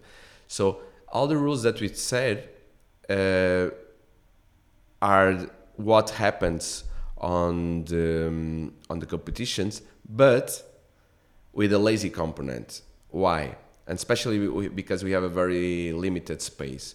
If I don't want to use you, if I don't want you to use the wall, I can put as a root setter tape in the areas that will limit. But again, for me, that will be limiting also the boulder next on the other side, and then I need to tell to the person climbing the other boulder, oh, but for you, you can use the wall here. It's just, this tape is just, so it doesn't make much sense for us in the space management issue. Also, the bolts, there are some rules about which bolts you can use and you cannot use. It's hard to explain when you're just a beginner, and most of the time it's a root setter job to just put something on top of the bolts so you won't be. We even have this, there are some pieces that will block it, but then when we are setting and stripping the problems, it's a really a pain in the ass, let's say, to take these hold covers out and then take the, it just adds more time. When it's something really used, that I can say to you, just don't use it, because it's kind of pointless for me to be creating a problem, something like interesting for you, and then you just like. Yeah, but I was, in terms of bolts and holes, I was not actually mentioning the holes of the holes, as in when you put a screw. Yeah. But rather the hole on the wall itself. Where It's totally forbidden for your hands. You can use it with your feet. Oh, on your feet you can, because I saw these girls using them for the feet, and was no, like, I didn't know this. No, yeah. I mean, this girl the American girl that you're mentioning, after that I learned that she's been doing it for quite a long time. So she's just like practiced to be able to use it. It's something that the rules don't address. So she's just kind of explored a wormhole on the rules. Okay. And for now it's working. I don't know. Probably I think the reaction, because for the root setter and for the competition perspective, what I think the feeling is that it's like, okay, I can say nothing because it's legal, but I'm not happy that you're doing it, because that's totally not the goal of the problem and the root setting. So I think they will just start coming up, especially on the slabs, because it's where you can have an advantage with that. They will just start putting blank walls with no holes on it, and they will keep the problem apart from it. But there's, again, when you're doing these problems, there is also this game of mice and cat, and it's part of the game. She's really smart. She trained herself to explore this wormhole, and she's doing great. I mean, as a coach, if I was her coach, I would be super proud. If I was the root setter on the competition, I would be extremely disappointed. It's part of the game, It's a beautiful metaphor of the cat and mouse. Like, there's a root setter who is trying to force a certain way, and then there are the athletes who are trying to break free from that box and exploit everything to their advantage and see how they can perform the best. Also, you were saying the 3-second rule. Well, that changed 2 years ago, I think, when they changed the bonus for zones. They came up with the concept of controlling a hold. So you go there and you seem like you're not struggling. They just you don't give need it to be you. but so you don't need to be there for X amount of time like you had to be before, but you need to show that you are in control, which is more abstract concept. Yeah, it feels like so. Especially because we have a lot of kids and we want to set a good example for them, and we don't want this kind of mistake happening that you climbed a route on a competition and you just came from the top too early because you didn't wait for the sign of the judge. So it just pushed them to be there the 3 seconds, even if it's not necessary. We're just trying to avoid mistakes on a competition environment. Then it's totally up to you, as you know, because again, it's an ego issue. Even if we say this, it's totally up to you if you want to be 3 seconds there or 1 second there. Some people don't really follow that rule, and we don't push that rule on everybody. But I mean, if you are struggling in some boulder, and then you come to the top, and the top is something you can be comfortable in. Personally, I would prefer to stay there the 3 seconds and say, yeah, I got this, no problem, rather than just come down 1 second early or 2 seconds early. Because if you're comfortable, you can spare those 2 seconds to be there and say, yeah, it's really okay. Well, I'm going to give you my perspective as an athlete then, because I never climbed to compete. So, but I follow the same philosophy. So if I'm in a really comfortable top, I'm okay with just being there 1 second or wherever, because there's no challenge there for me. And so I don't really care about the top anymore. I matched, okay, I come out. But if the top is really challenging me, I will do my best to stay there the 3 seconds and even more, because I want to transport myself to this perspective that if I had to stay here the 3 seconds, would I be able to?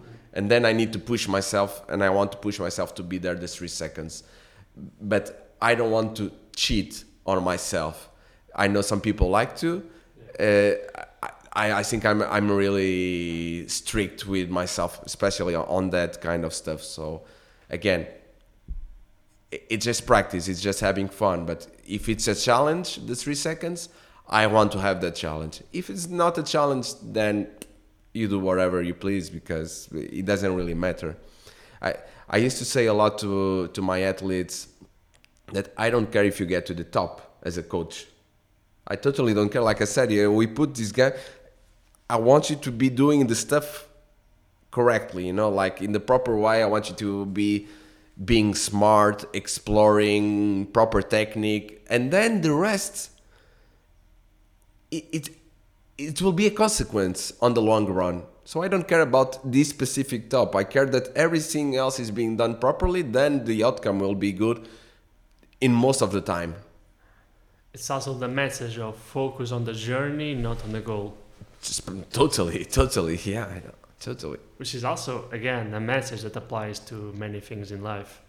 And also to not only to sport, but to academic training, to socializing. Just focus on what's around you and enjoy the moment. And that's actually life. Yeah, trust the process and you'll get to the good way. Yeah, and trust the process, exactly. But still, it's fascinating that the sport is innovating so much, that the rules are changing in 1-2 years, that now we see that is going to, for the first time, be incorporated into the Olympics, which will certainly bring more attention, and with more attention also more exploitation by the athletes, which will eventually lead to new rules or new adaptation to say, okay, this doesn't work. New formats. Yeah, they will change it for sure. Sorry, they already changed some part of the format. And I mean, I think the sport climbing is quite a new sport, and we know that if you want to get to a very professional level, it needs to be profitable. So I think they're still learning on how to market and monetize the sport and the events themselves. And I predicted the rules, all the format, how the competitions happen. Maybe in 10 years, 15 years, we'll be looking back to the competitions nowadays and we'll be laughing, because I think they will be dramatically different from what they are now. For sure. There's no way that is going to remain the same. No. And actually, I think it's quite bad and amateur format. So a good example, I think, is chess, because chess is so old. Traditionally, it's the sport. I don't know if I should call it the sport or a game, but it exists for so long. And what is interesting for me is that chess, during its existence and during its evolution, has hit many roadblocks. So the people that are involved in the chess community, from time to time, they have to create new rules to make chess appealing. I think it even happened recently, like the pro matches, they're always ending in a draw because the people just knew the game. They knew Okay. how to try to win, and they knew that if they could not win, if they made a They certain can move or block the mistake, game for the other. they just knew how to block the game. And Yeah. it was so boring to watch because you knew it was either one makes a really big mistake or it draws. So it becomes quite predictable. And you don't do big mistakes at that level. So. Yeah, they are Yeah, really, really yeah. pros. And I was wondering if climbing, the same way that chess finds new rules from time to time to keep the game fresh, do you feel that climbing might need to invent itself? And we see some mechanism like the mobile holds. No, Or I the- don't see it on that way. I mean, I think what's happening on the sport, it's already spectacular, let's say. It's the format and the way the competitions are organized, the way they happen, the way they are even filmed. That is really an amateur way. Like if you watch the stream, it's too long. They're not capturing. I mean, you can tell that people that are filming, they don't really understand what's going on, so they don't know what to focus, and only one person climbing at a time. Lots of time that no action at all because the athlete is resting, in sinking. So they need to change the format in a way that anyone that doesn't climb can look at it and see a show, something like a thrill, like the same way that we watch hundreds of sports that we don't probably ever practice or just, and we still like to watch them because they have this show component. So when you mean about changes in format, it's more about changes in the organizational side of the event, but not into the actual climbing itself. No, I mean, climbing itself, it's evolving because it changed dramatically in the last 15 years with the introduction of volumes, the new holds, very huge holds. Now we have these dual texture holds. But all of these, they tend to help the route setters enforce some kind of movement. So we want to make sure that this will be the way of climbing properly and getting to the top. With that said, I think there will be probably some evolution on that side. So it will keep going forward on that side of new holds, new challenges on that. But I think what is right now making climbing as hard to sell is that it's totally impossible to have it, for example, on TV. That the great struggle that there was when climbing was in the Olympics was that the Olympic board, they just wanted speed climbing. Not the traditional. They didn't want. Due to the time it takes, Yeah. or speed climbing is 10 seconds. Like you start filming, No, it's gone. it's Or 5.2 seconds now. You start for filming, the male record. you forget to press the record, and it's gone. First of all, it's the fastest sport in the Olympics right now, speed climbing. Also for them, that's really good because then you have timetables. Okay, at 10 there will be this, at 10:05 we have the speed climbing, at 10:20 I will be giving the medals for climbing, So in the logistics side, it gets really predictable on what is going on and how and when, how long it takes, how long we need. And with the normal climbing, for example, the routes, they have an X amount of time. I'm not sure how long it is, but you don't know if the athlete is going to fall in the first hold and just be there for 5 seconds, or it's going to be there for 10 minutes, let's say. and this multiplied for X athletes, that gives you a range of time that then either you don't have anything to show or you don't have time enough to show everything. Right. You know, it's they need to change. They came up with a combination of disciplines. That was the solution, but for Paris, there will be a different already. It will be speed on one discipline, and then boulder and lead. It will be the combined discipline, the other. So like 2 medals for climbing on Paris, 1 medal for climbing on Tokyo.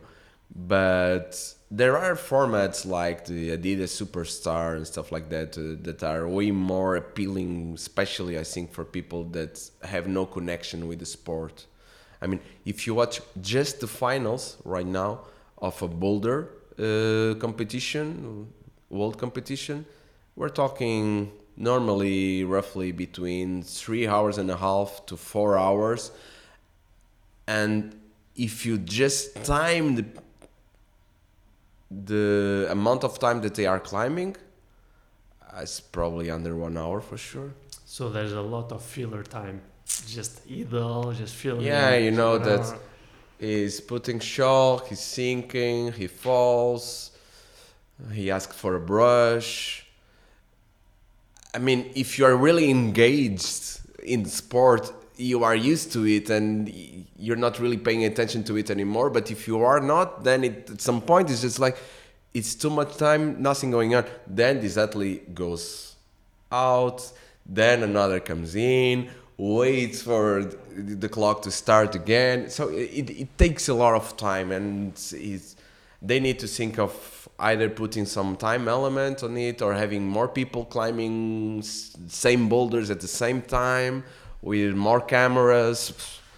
That does make sense from a TV direction perspective, because it's something you don't really think about normally. You're just a viewer. You just assume that the content will be there, but you're not doing the schedule, not doing the program. And having unpredictable timelines can really mess up how you plan for it. I'll give you an example. With football, for instance, some finals, you have the 90 minutes, then you have 3 plus whatever extra time, and normally that's it. But when you have a final, then if they are tied, you need to add, it's 30 minutes playing plus the breaks, 40 more minutes for it. But then if they're still tied, then you have the penalties. And the penalties can last forever. And the penalties can last virtually forever. So if you have, for instance, the news coming after and you want to do a live with some politician or whatever, then you're screwed because you cannot plan it. And we're just talking about one game and one sport. When you have the Olympics and you have so many stuff happening at the same time, and you have the ceremonies for medals, and you know that you're doing this sport at 10, you're doing this sport at 10:15, you're doing this. So you need to be able to predict a lot of what's going on. So there are a lot of pressure also on the organization for it. So I try to understand both sides. I think climbing totally has its place on the Olympics, but I think they will need to refurbish all the formats for a more appealing and more understandable and fastest format.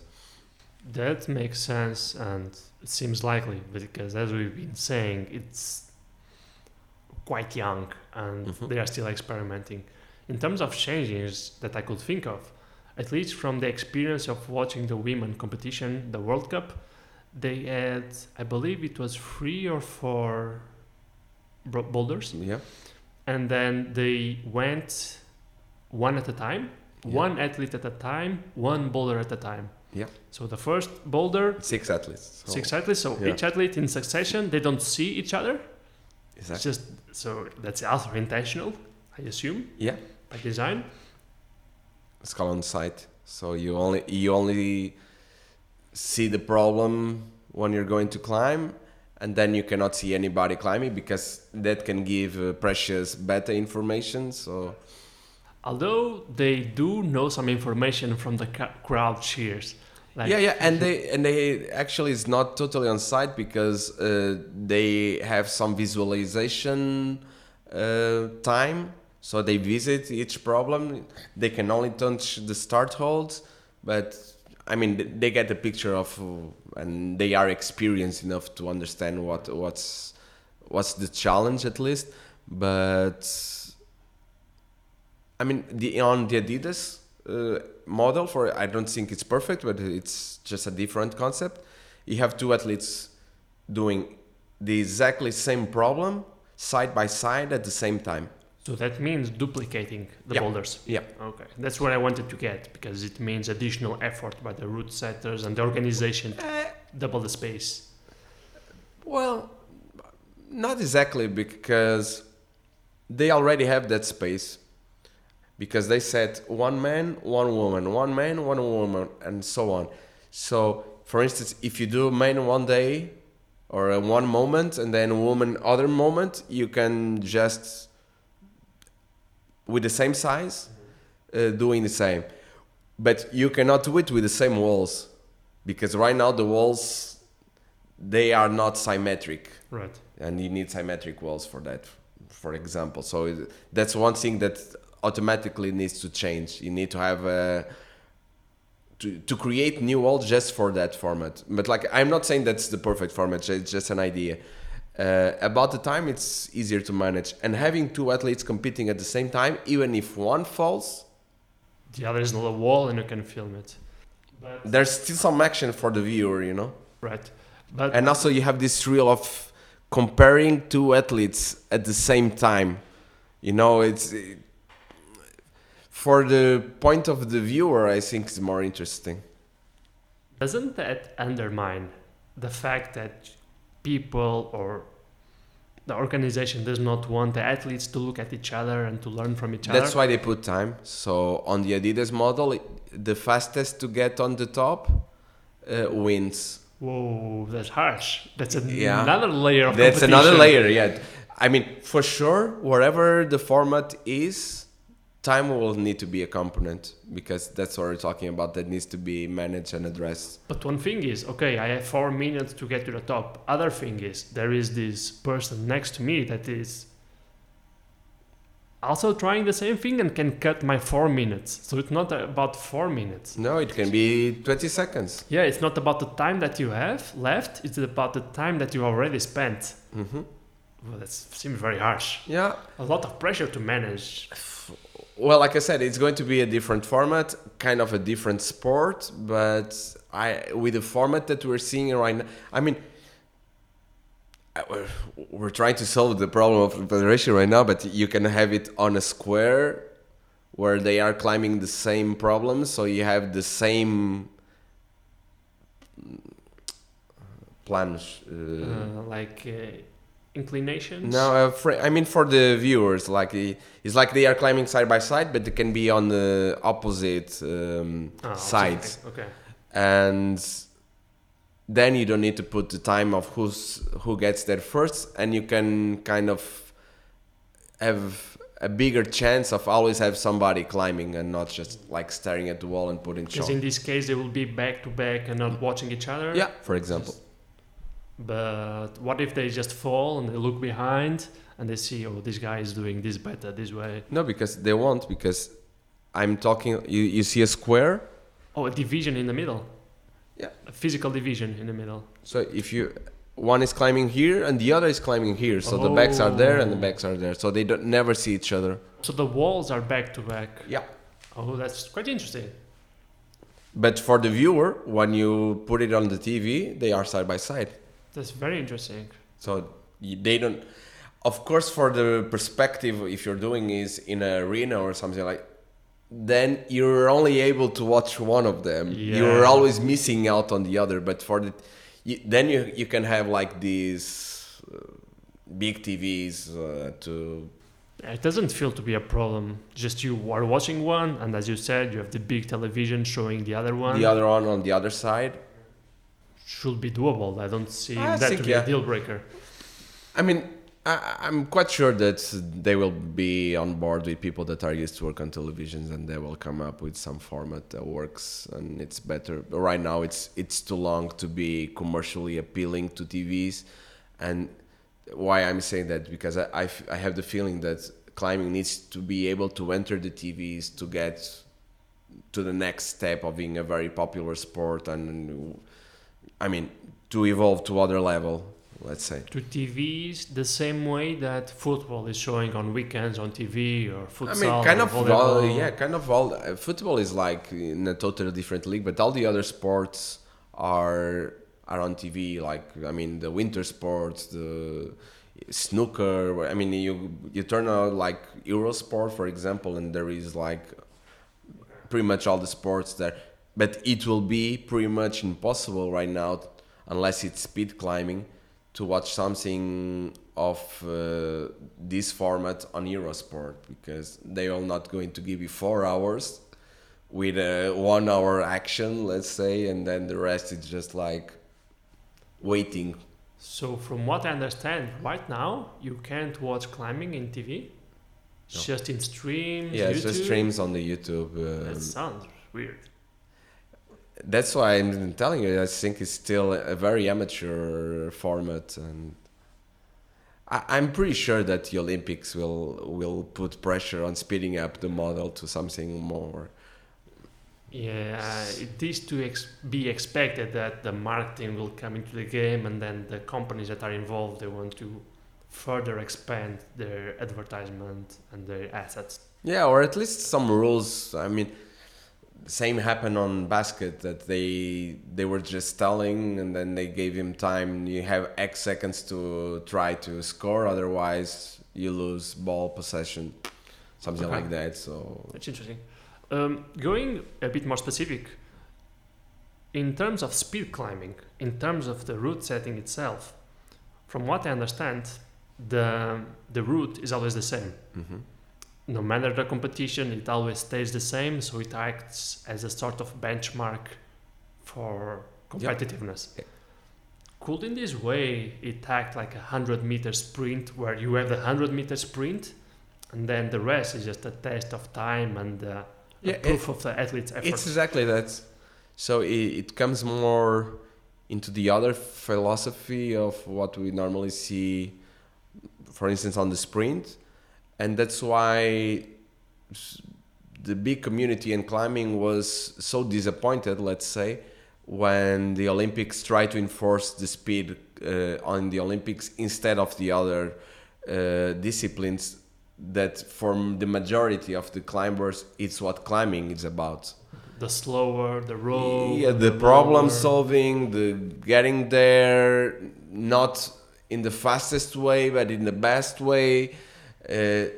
We also know that if you want to do something really hard in our sport, you can. Most of the time, you cannot do it like really fast, like almost running. So pushing you to do something really fast will end up in having easier routes. Otherwise. Yeah, of course. So we're already sacrificing on the technicality of the routes and how hard you can push athletes on this side. So people were a little bit disappointed on it, but again, it's different mindsets. Now the athletes that never did the speed climbing for the Olympics, they need to practice. And they start doing it, and some of them, they are doing quite okay. Of course, it's never the same if you only did that for all your life, this kind of training. On the other side, the climbers that do speed climbing and are like really fast, insanely fast, normally they are average climbers on the other disciplines, and they will like... Average at a world-class level. No, I mean average probably even in our climbing level. Is it that specific in terms of muscles you develop, Yeah, technique you because develop? That's another thing. You're pushing your body into a total different direction of what you need when you're climbing the rest. Especially if you're climbing rope, for instance, which is an endure. It's like asking an athlete to do the marathon and then the sprint. You know, it's that different. Yeah, or even and trekking in trail, where the field is totally different and you need to pay attention to a lot of elements, and then it's just like the sprint where you don't even need to worry about the track itself, just like do it as fast as possible, the straight line. So yeah, it's more like that. I think it's more like on track and then doing trail on the mountain, and try to, even if you're running, you have to deal with a lot of elements all the time. It's always new, it's never the same. So I had no idea it was so different, because from what I understand as well, in the Olympics it was incorporated as a free format. So the disappointment of the people that felt that slower climbing was not well represented actually worked. Because in Olympics you have the fast climbing, the rope, right, and bouldering. Yeah. Is that correct? Yeah. And if they are all so different, and if the athletes must compete in the three of them, doesn't that exclude kind of the types of score? As in, if you're very good at fast climbing, you're not going to perform so well in bouldering or in rope, and vice versa. That kind of screws up the speed climbers for a medal, because these three disciplines already existed before the Olympics. And when the Olympic committee tried to bring climbing on board, they just wanted speed. Because it was the fastest, easier to direct, exactly. Easier to feel. But with that said, it's like, let's say on football, we're just going to have goalkeepers. And then you're missing out on the great athletes like Messi, Ronaldo, all the big figures that everybody knows. They won't be there because they don't even do that. So, but then there was this big discussion. The International Federation tried to enforce the other disciplines, and they came up, they wanted individual medals per discipline. Per discipline, and they came up with this combined format. So there will be one man gold medal for the whole three and one gold woman medal for the whole three. But this puts in a big disadvantage the guys that did speed climbing, because they have no chance on the rest. Because they are good in 1 out of 3, so they're bad in 2.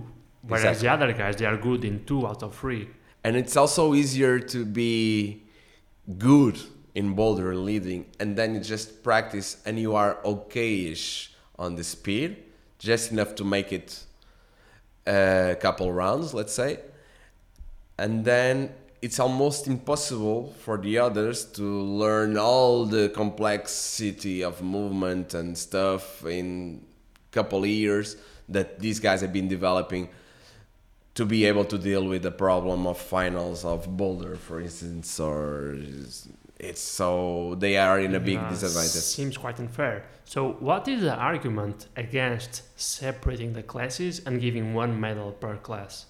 I'm not really sure. I think because it was also on Tokyo, it's an invited sport.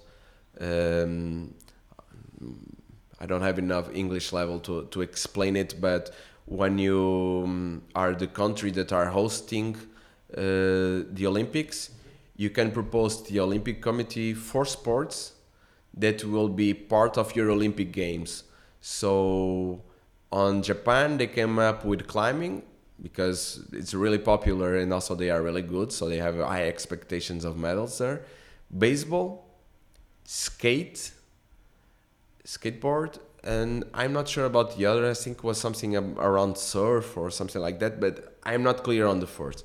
So, but this being there once doesn't mean that you're going to be an Olympic sport for the rest of this sessions of the years. After that, climbing was elected a climbing sport on Rio when Rio happened, to be in Paris for the first time. So actually, officially, as an Olympic sport, it will be only on Paris. So this is kind of just a format for the invited sport, let's say. And I think that's why they are spreading the medals after that. and we are expecting that climbing will make it to the Paralympics in Los Angeles, which will be happening after Paris.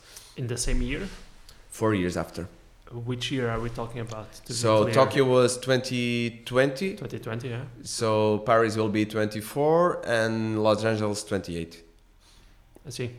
So that's our best case scenario. For instance, for Tanya to have expectations of being in the Paralympics. So in 4 or no, in 3? In 8. In 3 years? Well, or actually in 7 now. Yeah, in 3 or in 7 years? No, 3 it won't be. It's already closed. So already close. yeah. So in Paris it will be only climbing, and we're hoping that on Los Angeles will be climbing and paraclimbing. Oh, I see. But they're still working on it.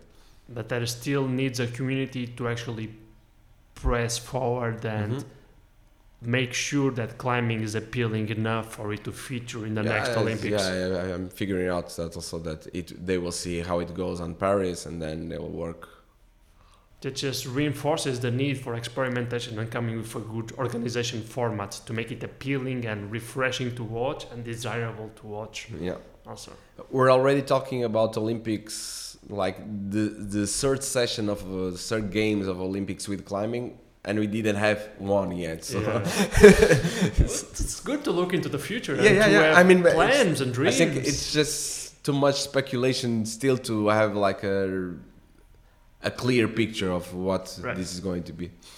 Going into innovation in another way, we've been talking about innovation about the format, the organizational side, and I wanted to talk a bit about innovation into the holds themselves, because now we are witnessing some new ways of creating the holds. 2 examples are the mobile holds. Somehow the holds move. I've never seen them, but I've had some people mention. Yeah, officially they are not allowed, so you won't see it on official competitions. All right. But you can make it for the fun of it. What do they consist of? Because I've never seen them, so I'm not really sure how do I even imagine them. Well, it's I think an easy example for you, it can be a doorknob.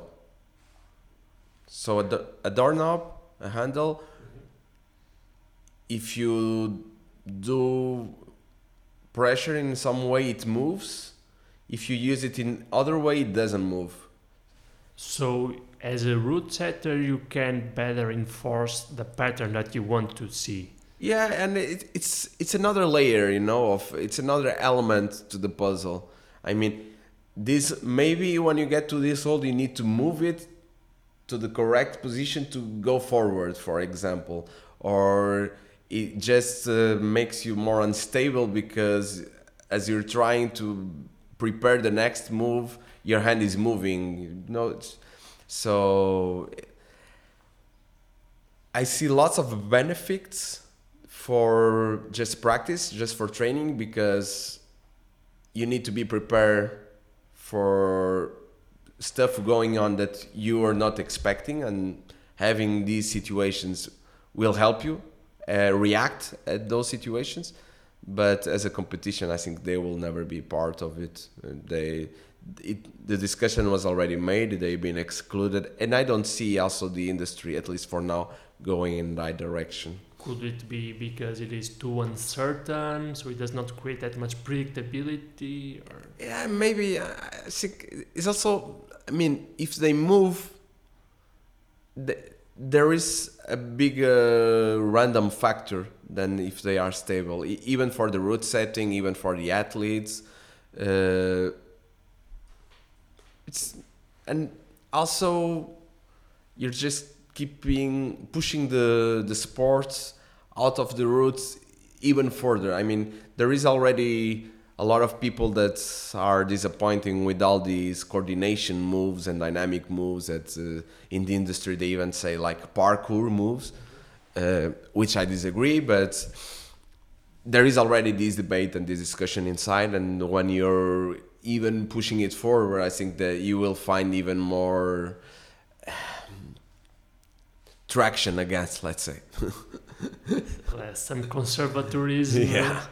Well, it's also, I mean, for me, for the personal side, it doesn't, I mean, we do some jokes, some fun, but that's not something that I would like to really take serious, or like the direction I would like to. If you are a commercial gym, I can see lots of stuff being fun and playing around with it, and mixing elements like with parkour. There's outside on the other countries, it's really common to have climbing gyms with parkour gyms and some elements in between. So I see that part, but when you go to the disciplines itself, to the sport, also I think if you want to see your sport be taken seriously, you cannot be changing the rules and the elements all the time. Otherwise you will never have a public that really understands what's going on. So you need to try to be clear. When people see a cup today and they see next year, they still understand what's going on, instead of just, okay, that's totally new. Why are they playing tennis with a basketball now? And there is a pool behind the tennis court. You can create a lot of elements, but is there really a point? Yeah, that's a good point. That there needs to be over time some basic ground to unify the sport and to create a reference for the viewers and for the competitors as well. What about this new kind of hold where you have a wall that moves, and then the holds are just set in stone and they have lights, and you can illuminate different routes with the same holds, and just with the same wall create diverse routes? Is this something that you feel that has a future, or that has an opportunity for training or for competition? That's the training tool. That's a great training tool, but as a competition, it will never happen like that. I think I don't even see how it will be implemented.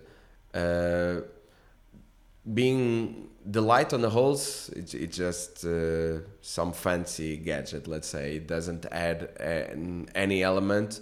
It just makes it more user friendly. Let's say this kind of walls has been in use for at least 2 decades now. People just fill it with the holds. They do the same that you do on a chessboard with kind of coordinates, and then I'm climbing and I can give you the coordinate like in a chess game, and let's say, okay, I did this, and this, and you can do the same. You could try to do the same. Okay, so it's the same but without the light component to it. You just have to manage all the information in your head and somehow visualize. Normally, even if you have the light, you also have the coordinates. You can see like the numbers and the letters.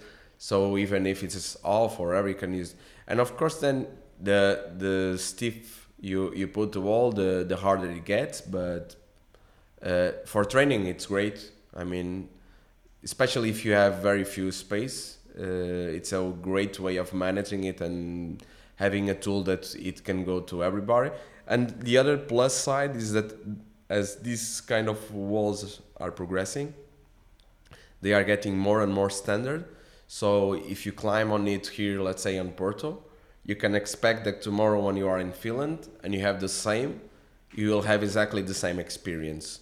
Great. So it's a benchmark also. Yeah. So you can keep your work from the previous session even if you are on the other side of the world, doesn't matter, because it's a standard tool. So you just go there, okay, I have these degrees and these were the problem I was working it, and you keep your session. So there is this plus. But on the other side, you miss out on other stuff. So like if you are in another gym, different walls, different route setting, different whole. So right. So it's a tool. It's a tool. The problem with standardization. There's the good thing because, as you mentioned, you maintain the same pattern or the same standard of quality, but at the same time you lose some space for individual creativity. Yeah, I mean, it's great for the guys that sell these walls. For sure, their job is done, and then you just like keep selling. And in this case, let's say I train here and then I go abroad and I want to replicate my training. The wall is an inclination. I don't think they will be changing the inclination for every person that wants to try. So there probably have to be a commitment. Let's say No, we are no, five no, guys no. climbing. Actually, that's kind of should be kind of an individual tool. I mean, you can use it with your partner, but it should be an individual tool. So when you are using it, nobody else is using it unless they are doing the same session than you are. And normally they have a mechanical regulation on the side, so you just set the problem that you'll be doing, and you set the angle for that problem. So But if I'm climbing, and then after me, there's another person climbing that is on a entirely different level, they're not gonna adjust the steepness yeah, they will. between each person. Like I said, if you're doing a session, then if you're doing a 1 hour session there, then you're using it. It's yours. Oh, so it's not Either they are climbing with you and they are trying the same stuff or at least the same stiffness, or yeah, then you don't move it. But that's not the point. The point is that, I mean, we can agree on, for sure, even if we have different levels, we can agree on some inclination of the wall, and then we can both work on that inclination even if we're doing different holds. So it's also not impossible to manage. I see. I just found it interesting. Yeah. And again, coming to the innovation idea, we see innovation everywhere, even in the holes themselves. So probably in the future, some other method of using the holes in a different way will appear that just adds to these training tools that athletes have more and more. About that, to be honest, I think it's a great tool, but I think it's a little bit hyped right now because it's like this really good looking gadget, and so it's appealing, it's new, it's sexy in a way, so people want to try it. But I don't think that climbing for the vast majority of the users will be even connected with that.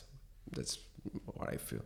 At least I want to, because otherwise then a route setting also, it's kind of pointless at some point, because you just have a computer doing different combinations and the walls are there. You have somebody charging the entrance and it's it. Yeah, it's like that's totally the opposite of what I would like climbing gyms to be.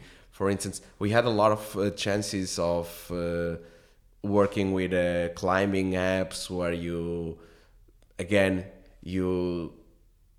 save your routes, you save your score, you give score to the route setting, but although these all sound like really good ideas, I always felt that it will lead people to be more time on the screen and less time on the gym, and I like that when we are on the gym, I don't see phones, I don't see screens. They are on the backpacks there and people are there, they are mingling, they are climbing, they are discussing their own stuff. When you start putting too much layers of new technology onto something that at least it has its roots on the nature and, like being disconnected of all the rest, because then all the other problems come. You are in your phone, then you see, I have an email that I need to... You're already losing the mood and the mindset to be there. I know there is a lot of money going in on the industry to like develop apps, augmented reality, all this stuff, but maybe a share of the community will go that way. I think it's quite probable, but I think the majority, it will stay on a more traditional way of doing stuff. I could not agree more with what you said, with the fact that people tend to spend more time on the screen if they adopt this kind of methodology. I felt exactly the same thing when I first came across this idea of the movable wall with the lights. It was in a video in YouTube. I think it was Magnus' channel, Magnus Mittebo. Yeah.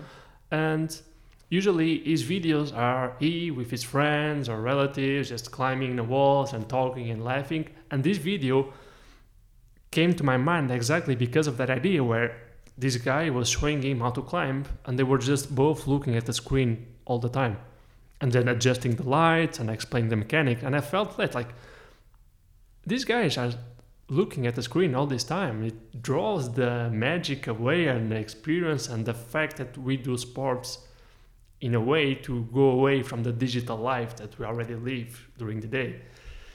It I think felt a bit sad. human nature trying to enhance reality, somehow all the time, but at the same time, I think more and more and more people are valuing every day, like disconnecting and just like appreciating the basic stuff, like the simple stuff. So I feel it's more of a wave in that sense that we started with no digital technology, and then we created all this digital technology, all the media, which was the apex. Or actually, I want to believe it was the apex during the last decade with Facebook, Instagram, Twitter, where everyone just tries to maximize their time on the screen. And I hope that this next decade of 2020, we see it going back, where people realize, as you said, this was too much. We need to cut down on some stuff and go back to the basics. also, I think sometimes it happens with the technologies that you have this potential, so you want to enforce this potential, like for instance with VR, let's say. So virtual reality, it's been here for many years already. I mean, they've done 3D movies for, I don't know, 20, even more, I think. But it never really clicked and became the standard because it's not really needed. It's just something fancy that you do from time to time. But I don't see it the same way. I don't see it like it will be a standard, at least in the near future. Because you have the technology, but the potential doesn't bring enough benefits to support the costs, and also the value of the experience doesn't go with the complexity of having to use glasses, or I'm going to watch a movie in your home and it's going to be VR, but I don't have the glasses to go to you. So it just adds more elements, more complexity, and then it's not that big of an extra, a big of a bonus to just like pay more for the TV, to have the glasses, all the stuff. So yeah, I think this is just an example. Maybe it's not the best one, but there is a lot of technology that sometimes people feel, oh, we have the potential to do this and it will be a major strike, but then kind of it's not really worth it. Well, yes and no. Yes, in the sense that sometimes technology just becomes a burden and people just want to apply a technology just for the sake of it, just to say, yeah, I'm cool, I use the latest tech. And then you ask them, do you really need to do that? You could have used a simpler one. And chances are they could have done a simpler one. There is even a saying for this that goes that you give a hammer to a boy and we'll just bash on everything he finds. So meaning that it doesn't really need to bash it, but just because it has a hammer, it will just bash everything, because that's human nature. But I also disagree as someone who has a life goal. So my life goal is to one day be able to play a samurai game in a virtual reality, as if I were actually a samurai, because I love fighting with swords. Yeah, but I mean, that doesn't contradict what I was saying. I mean, I'm not saying that virtual reality is not a thing, or there is not. I mean, I'm just saying that I don't see it as a standard in every place. But where we see screens. Yeah, but I think it will become a standard in the next decades. Well, I don't. The same way that we've been progressing from the super shitty screens of mobile phones, and they've gaining color, they've gaining texture, they've gaining dimensions, they're gaining audio. I don't, because I don't think the need is there for in the vast majority of things. I see it easier to enter the gaming world, for instance, like you said, than the TV world. Or I don't need to watch the news on a 3D dimension. I don't need to see the price or the if my flight is on time or not on the airport on a 3D screen. It will, if you see it, oh, okay, that's cool. But there's no need for all the effort that comes with it. So I don't see that if there's not a big need for the application, then it's kind of pointless. That's what I feel in most cases. But like I said, for instance, the immersion, like you said, on the gaming, yeah, that will make a huge difference.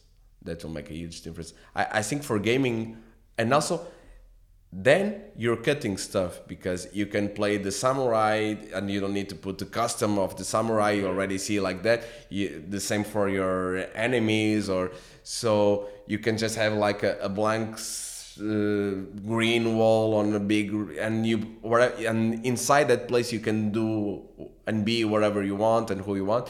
So that will really cut a lot of costs and make it simple to just like emulate different environments. But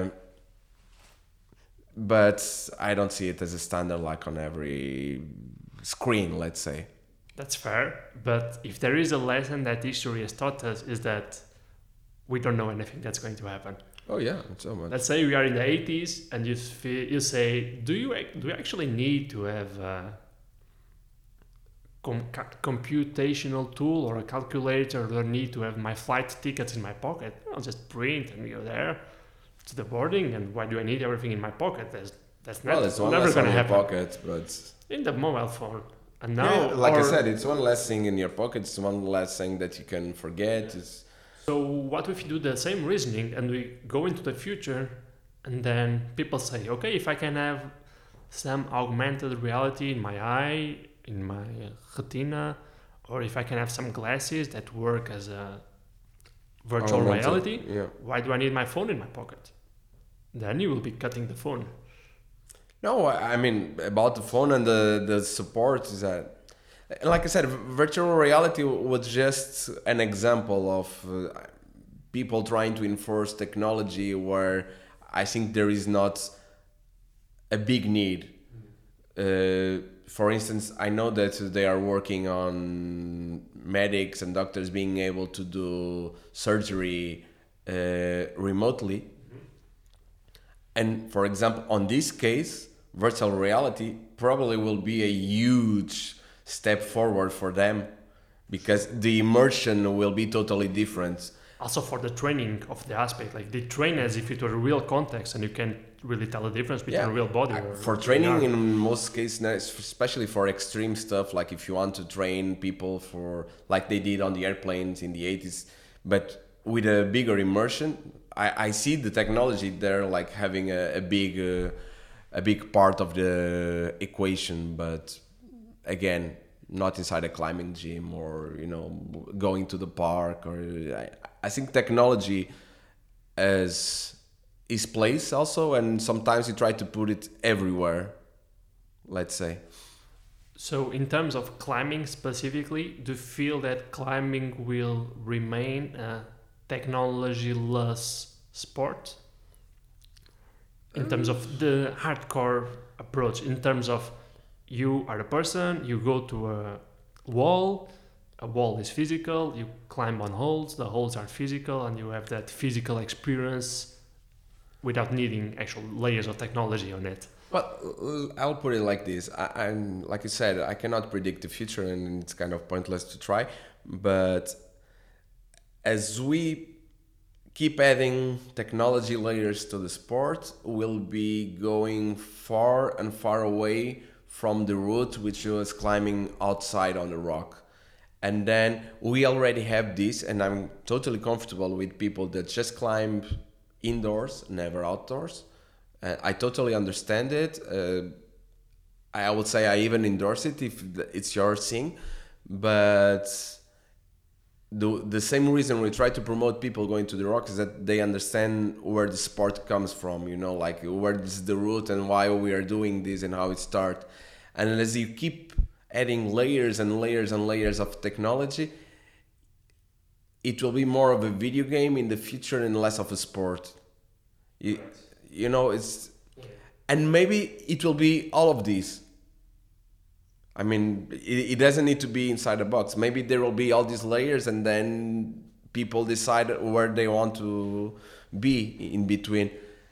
For sure, I know that if there was a virtual climbing gym, I will try it at least once, because for the experience. Meaning, if you were sitting in your sofa, you put a headset. I don't know, maybe, and try. yeah, we don't know. Or maybe even inside the pool with some mask and just try. I have no idea. It will be cool if you're underwater and climbing underwater. I mean, you have more pressure, more. I have no that idea. would be awesome. Yeah. Okay. That would be cool. But I think the future is exciting, at least in virtual reality or augmented reality. I really, really look forward to being alive in 3 or 4 decades from now, just to see what humanity comes up with. And I hope I have enough health to enjoy it. Yeah, to enjoy it. Because I said, like, I will die happy if I can just play as a samurai and just play with swords. That's something I've always wanted to do as a kid. But you always need the other person. You need a sword. And if you could just put a headset on and just live in that world, it would be awesome. But we're talking about technology growing, and just before we change the subject, we're also still trying to find out what is our technology threshold, what is our limit, and how much technology are we able to cope with in our life, because we are the generation that just like exploded with technology, with screens. We always have a screen. We're always working on the screen. Like everybody nowadays. That's totally different for like 40 years ago or so. So I think we're still trying to understand what are the good things and the bad things that will come with it, and both on health and also mental health and socially. So I think that's one of the things as a society that we'll need to learn what is our threshold and how far should we push technology and how much should we integrate and when and how often, lots of questions around that. So for sure. And again, I have the feeling that if we get to the point that society understands that there's just too much technology all the time, these moments of sport, of leisure, it will be the moments where you want the less technology as possible and as standard as possible at that time, as we are today. But because for sure, what is for us now, it's much technology. Maybe in 30 years, that's zero technology, because everything else it's super tech. So yeah, it's very complex. Yeah, I feel that technology will always be there and will be more and more immersive and invasive. Invasive in the sense that it also comes inside our bodies. But I hope that we as a society just learn to use the technology. I mentioned earlier, the decade of the 2010s, it has been a disgrace in terms of mental health, in terms of how people doze and act online. We don't really know how to do that. And I hope that from the future. You said we are in the hammer stage, so we just got to hammer and we're hammering everything. So that again goes over on my point. So now we need to understand when to use the hammer. Yeah, exactly. I'm not saying the hammer is not a great tool, but we don't want to use the hammer all the time. So I will see. Just to wrap it up, because we're already extending a bit. Yep. I wanted to summarize what we have been talking about and ask you this. What is the best thing about climbing for you? What fascinates you the most? What attracted you to this sport, to this modality, and what keeps you engaged in it? That my mind is always engaged more than my body. When I was doing other sports and I always did sport, it was the other way around. The body was engaged, sometimes totally, and then the mind, depending on the issue, was not, or just a bit, or just enough. And for me, being creative, I also need to be challenged all the time. So that's what I like about climbing. I'm always challenged. It doesn't matter. Like again, what we said, it doesn't need to be really hard, but it can be really fun and interesting, even if it's easy. And that's what I try now to promote as a route setter, because that's what I enjoy as a climber, as a user, is that playing, just this gaming side. And also, it's a sport where you really understand your progression. It's really easy to feel when you are progressing and what you are progressing in. And another thing that I like, because I'm not a very competitive person on the way that I don't want to be better than anyone else per se, but I want to be as much better as I can. So, and that's what I like about climbing. It's totally individual. That's why when people are on the gym, even if they are trying the same boulder, they tend to mingle. They tend to cooperate in the same solution, because they're not really competing to each other. Because you know that if you're not doing it, it's because you're missing it. It's your fault, not because somebody else is better than you. And when you've done it, you know that you've done it because now you are better than you were before, and not because maybe the other guy is tired or, so of course we've been talking a lot about competition and climbing, and it's an aspect and it's a side of it, but in the core of the sport, I think you're challenging yourself both mentally and physically, and that's what I like most about climbing. So it's like you're fighting the version of the past of yourself, and you're trying to become exactly. better than you were yesterday. There was in a video game, I think Gran Turismo, I'm not sure, where you, in order to practice, they put the ghost of your fastest lap. So climbing is this, you always have the ghost of your fastest lap there, and you're trying to overcome it. And when you do, you know that you've done better. But now you have a better ghost, and it never ends. Self-feeding mechanism. And exactly. It goes and goes. So it's the same in climbing. That's why what we're discussing, what was a great boulder 2 years ago now can feel really boring or annoying or whatever, because you're already on another level. You're giving value to other stuff, and so I think that you just come up with a great idea for virtual reality in climbing. You just create the ghost of yourself climbing. Well, and you're climbing, you can't, you'll be able to do it on speed climbing, but you won't be able to do it on boulder climbing. At least, not 100%, because the point is that the point of climbing and boulder is that you're always challenging yourself with new stuff. So there's no mirror for that. There's no ghost for that. That's the point. It's like this philosophy of I read once about being a father, that you need to teach your son how to deal with the world that you don't know. So you cannot teach when you're teaching your son, you cannot teach them by the standards of today. You need to prepare them for the stuff that you have no idea what it will be. And climbing, it's the same. You need to prepare an athlete for tomorrow finding a tire in the wall and still being able to cope with it, or whatever new element, new problem, new movies. And for that, your yesterday, it won't help you. It's just like try to be as diverse, as experimental as possible, creative as possible, and try to create new situations where you're always trying to surprise So having the mirror image kind of removes the surprise of the equation, let's say. That's a beautiful idea, that you as a father, you just prepare your children not for the world that you lived in, but for the world that they might encounter in the future. Yeah, which you have no idea where it is, and then it's way more complex, but that's what you need to do. It's same as a coach. It will be impossible for our parents to prepare us for the internet, for all the digital problems, because they didn't have that concept even. My first computer I was 5 or 6, and it was very rare at the time. I think it just came like common to everybody have a computer at home when I was around like 13, 14 years old.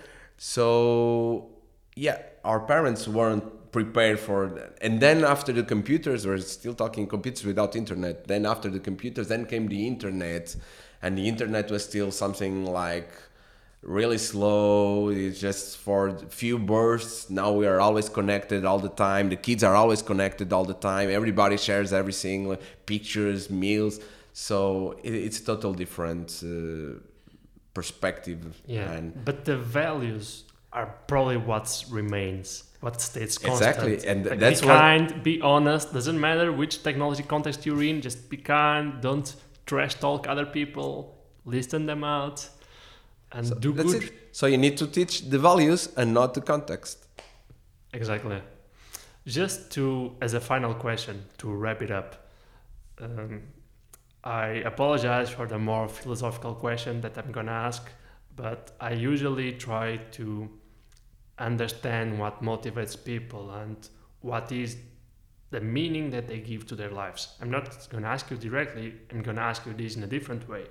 But in your personal case, what do you believe that is the reason that makes you get up in the morning and enjoy a day?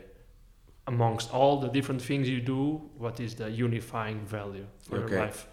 The Japanese have a word for it. It's called ikigai. You know, What does it mean? I don't know. ikigai. It's the reason that makes you wake up in the morning and go. So of course, now with being a father, there's a total different layer on it. But I do where I'm passionate about it. You know, I have this creative beam, let's say, that's always working on one way or another. My wife sometimes even jokes because I kind of disconnect, and she said, "Oh, I can see already the wheels inside you, like working." Yeah.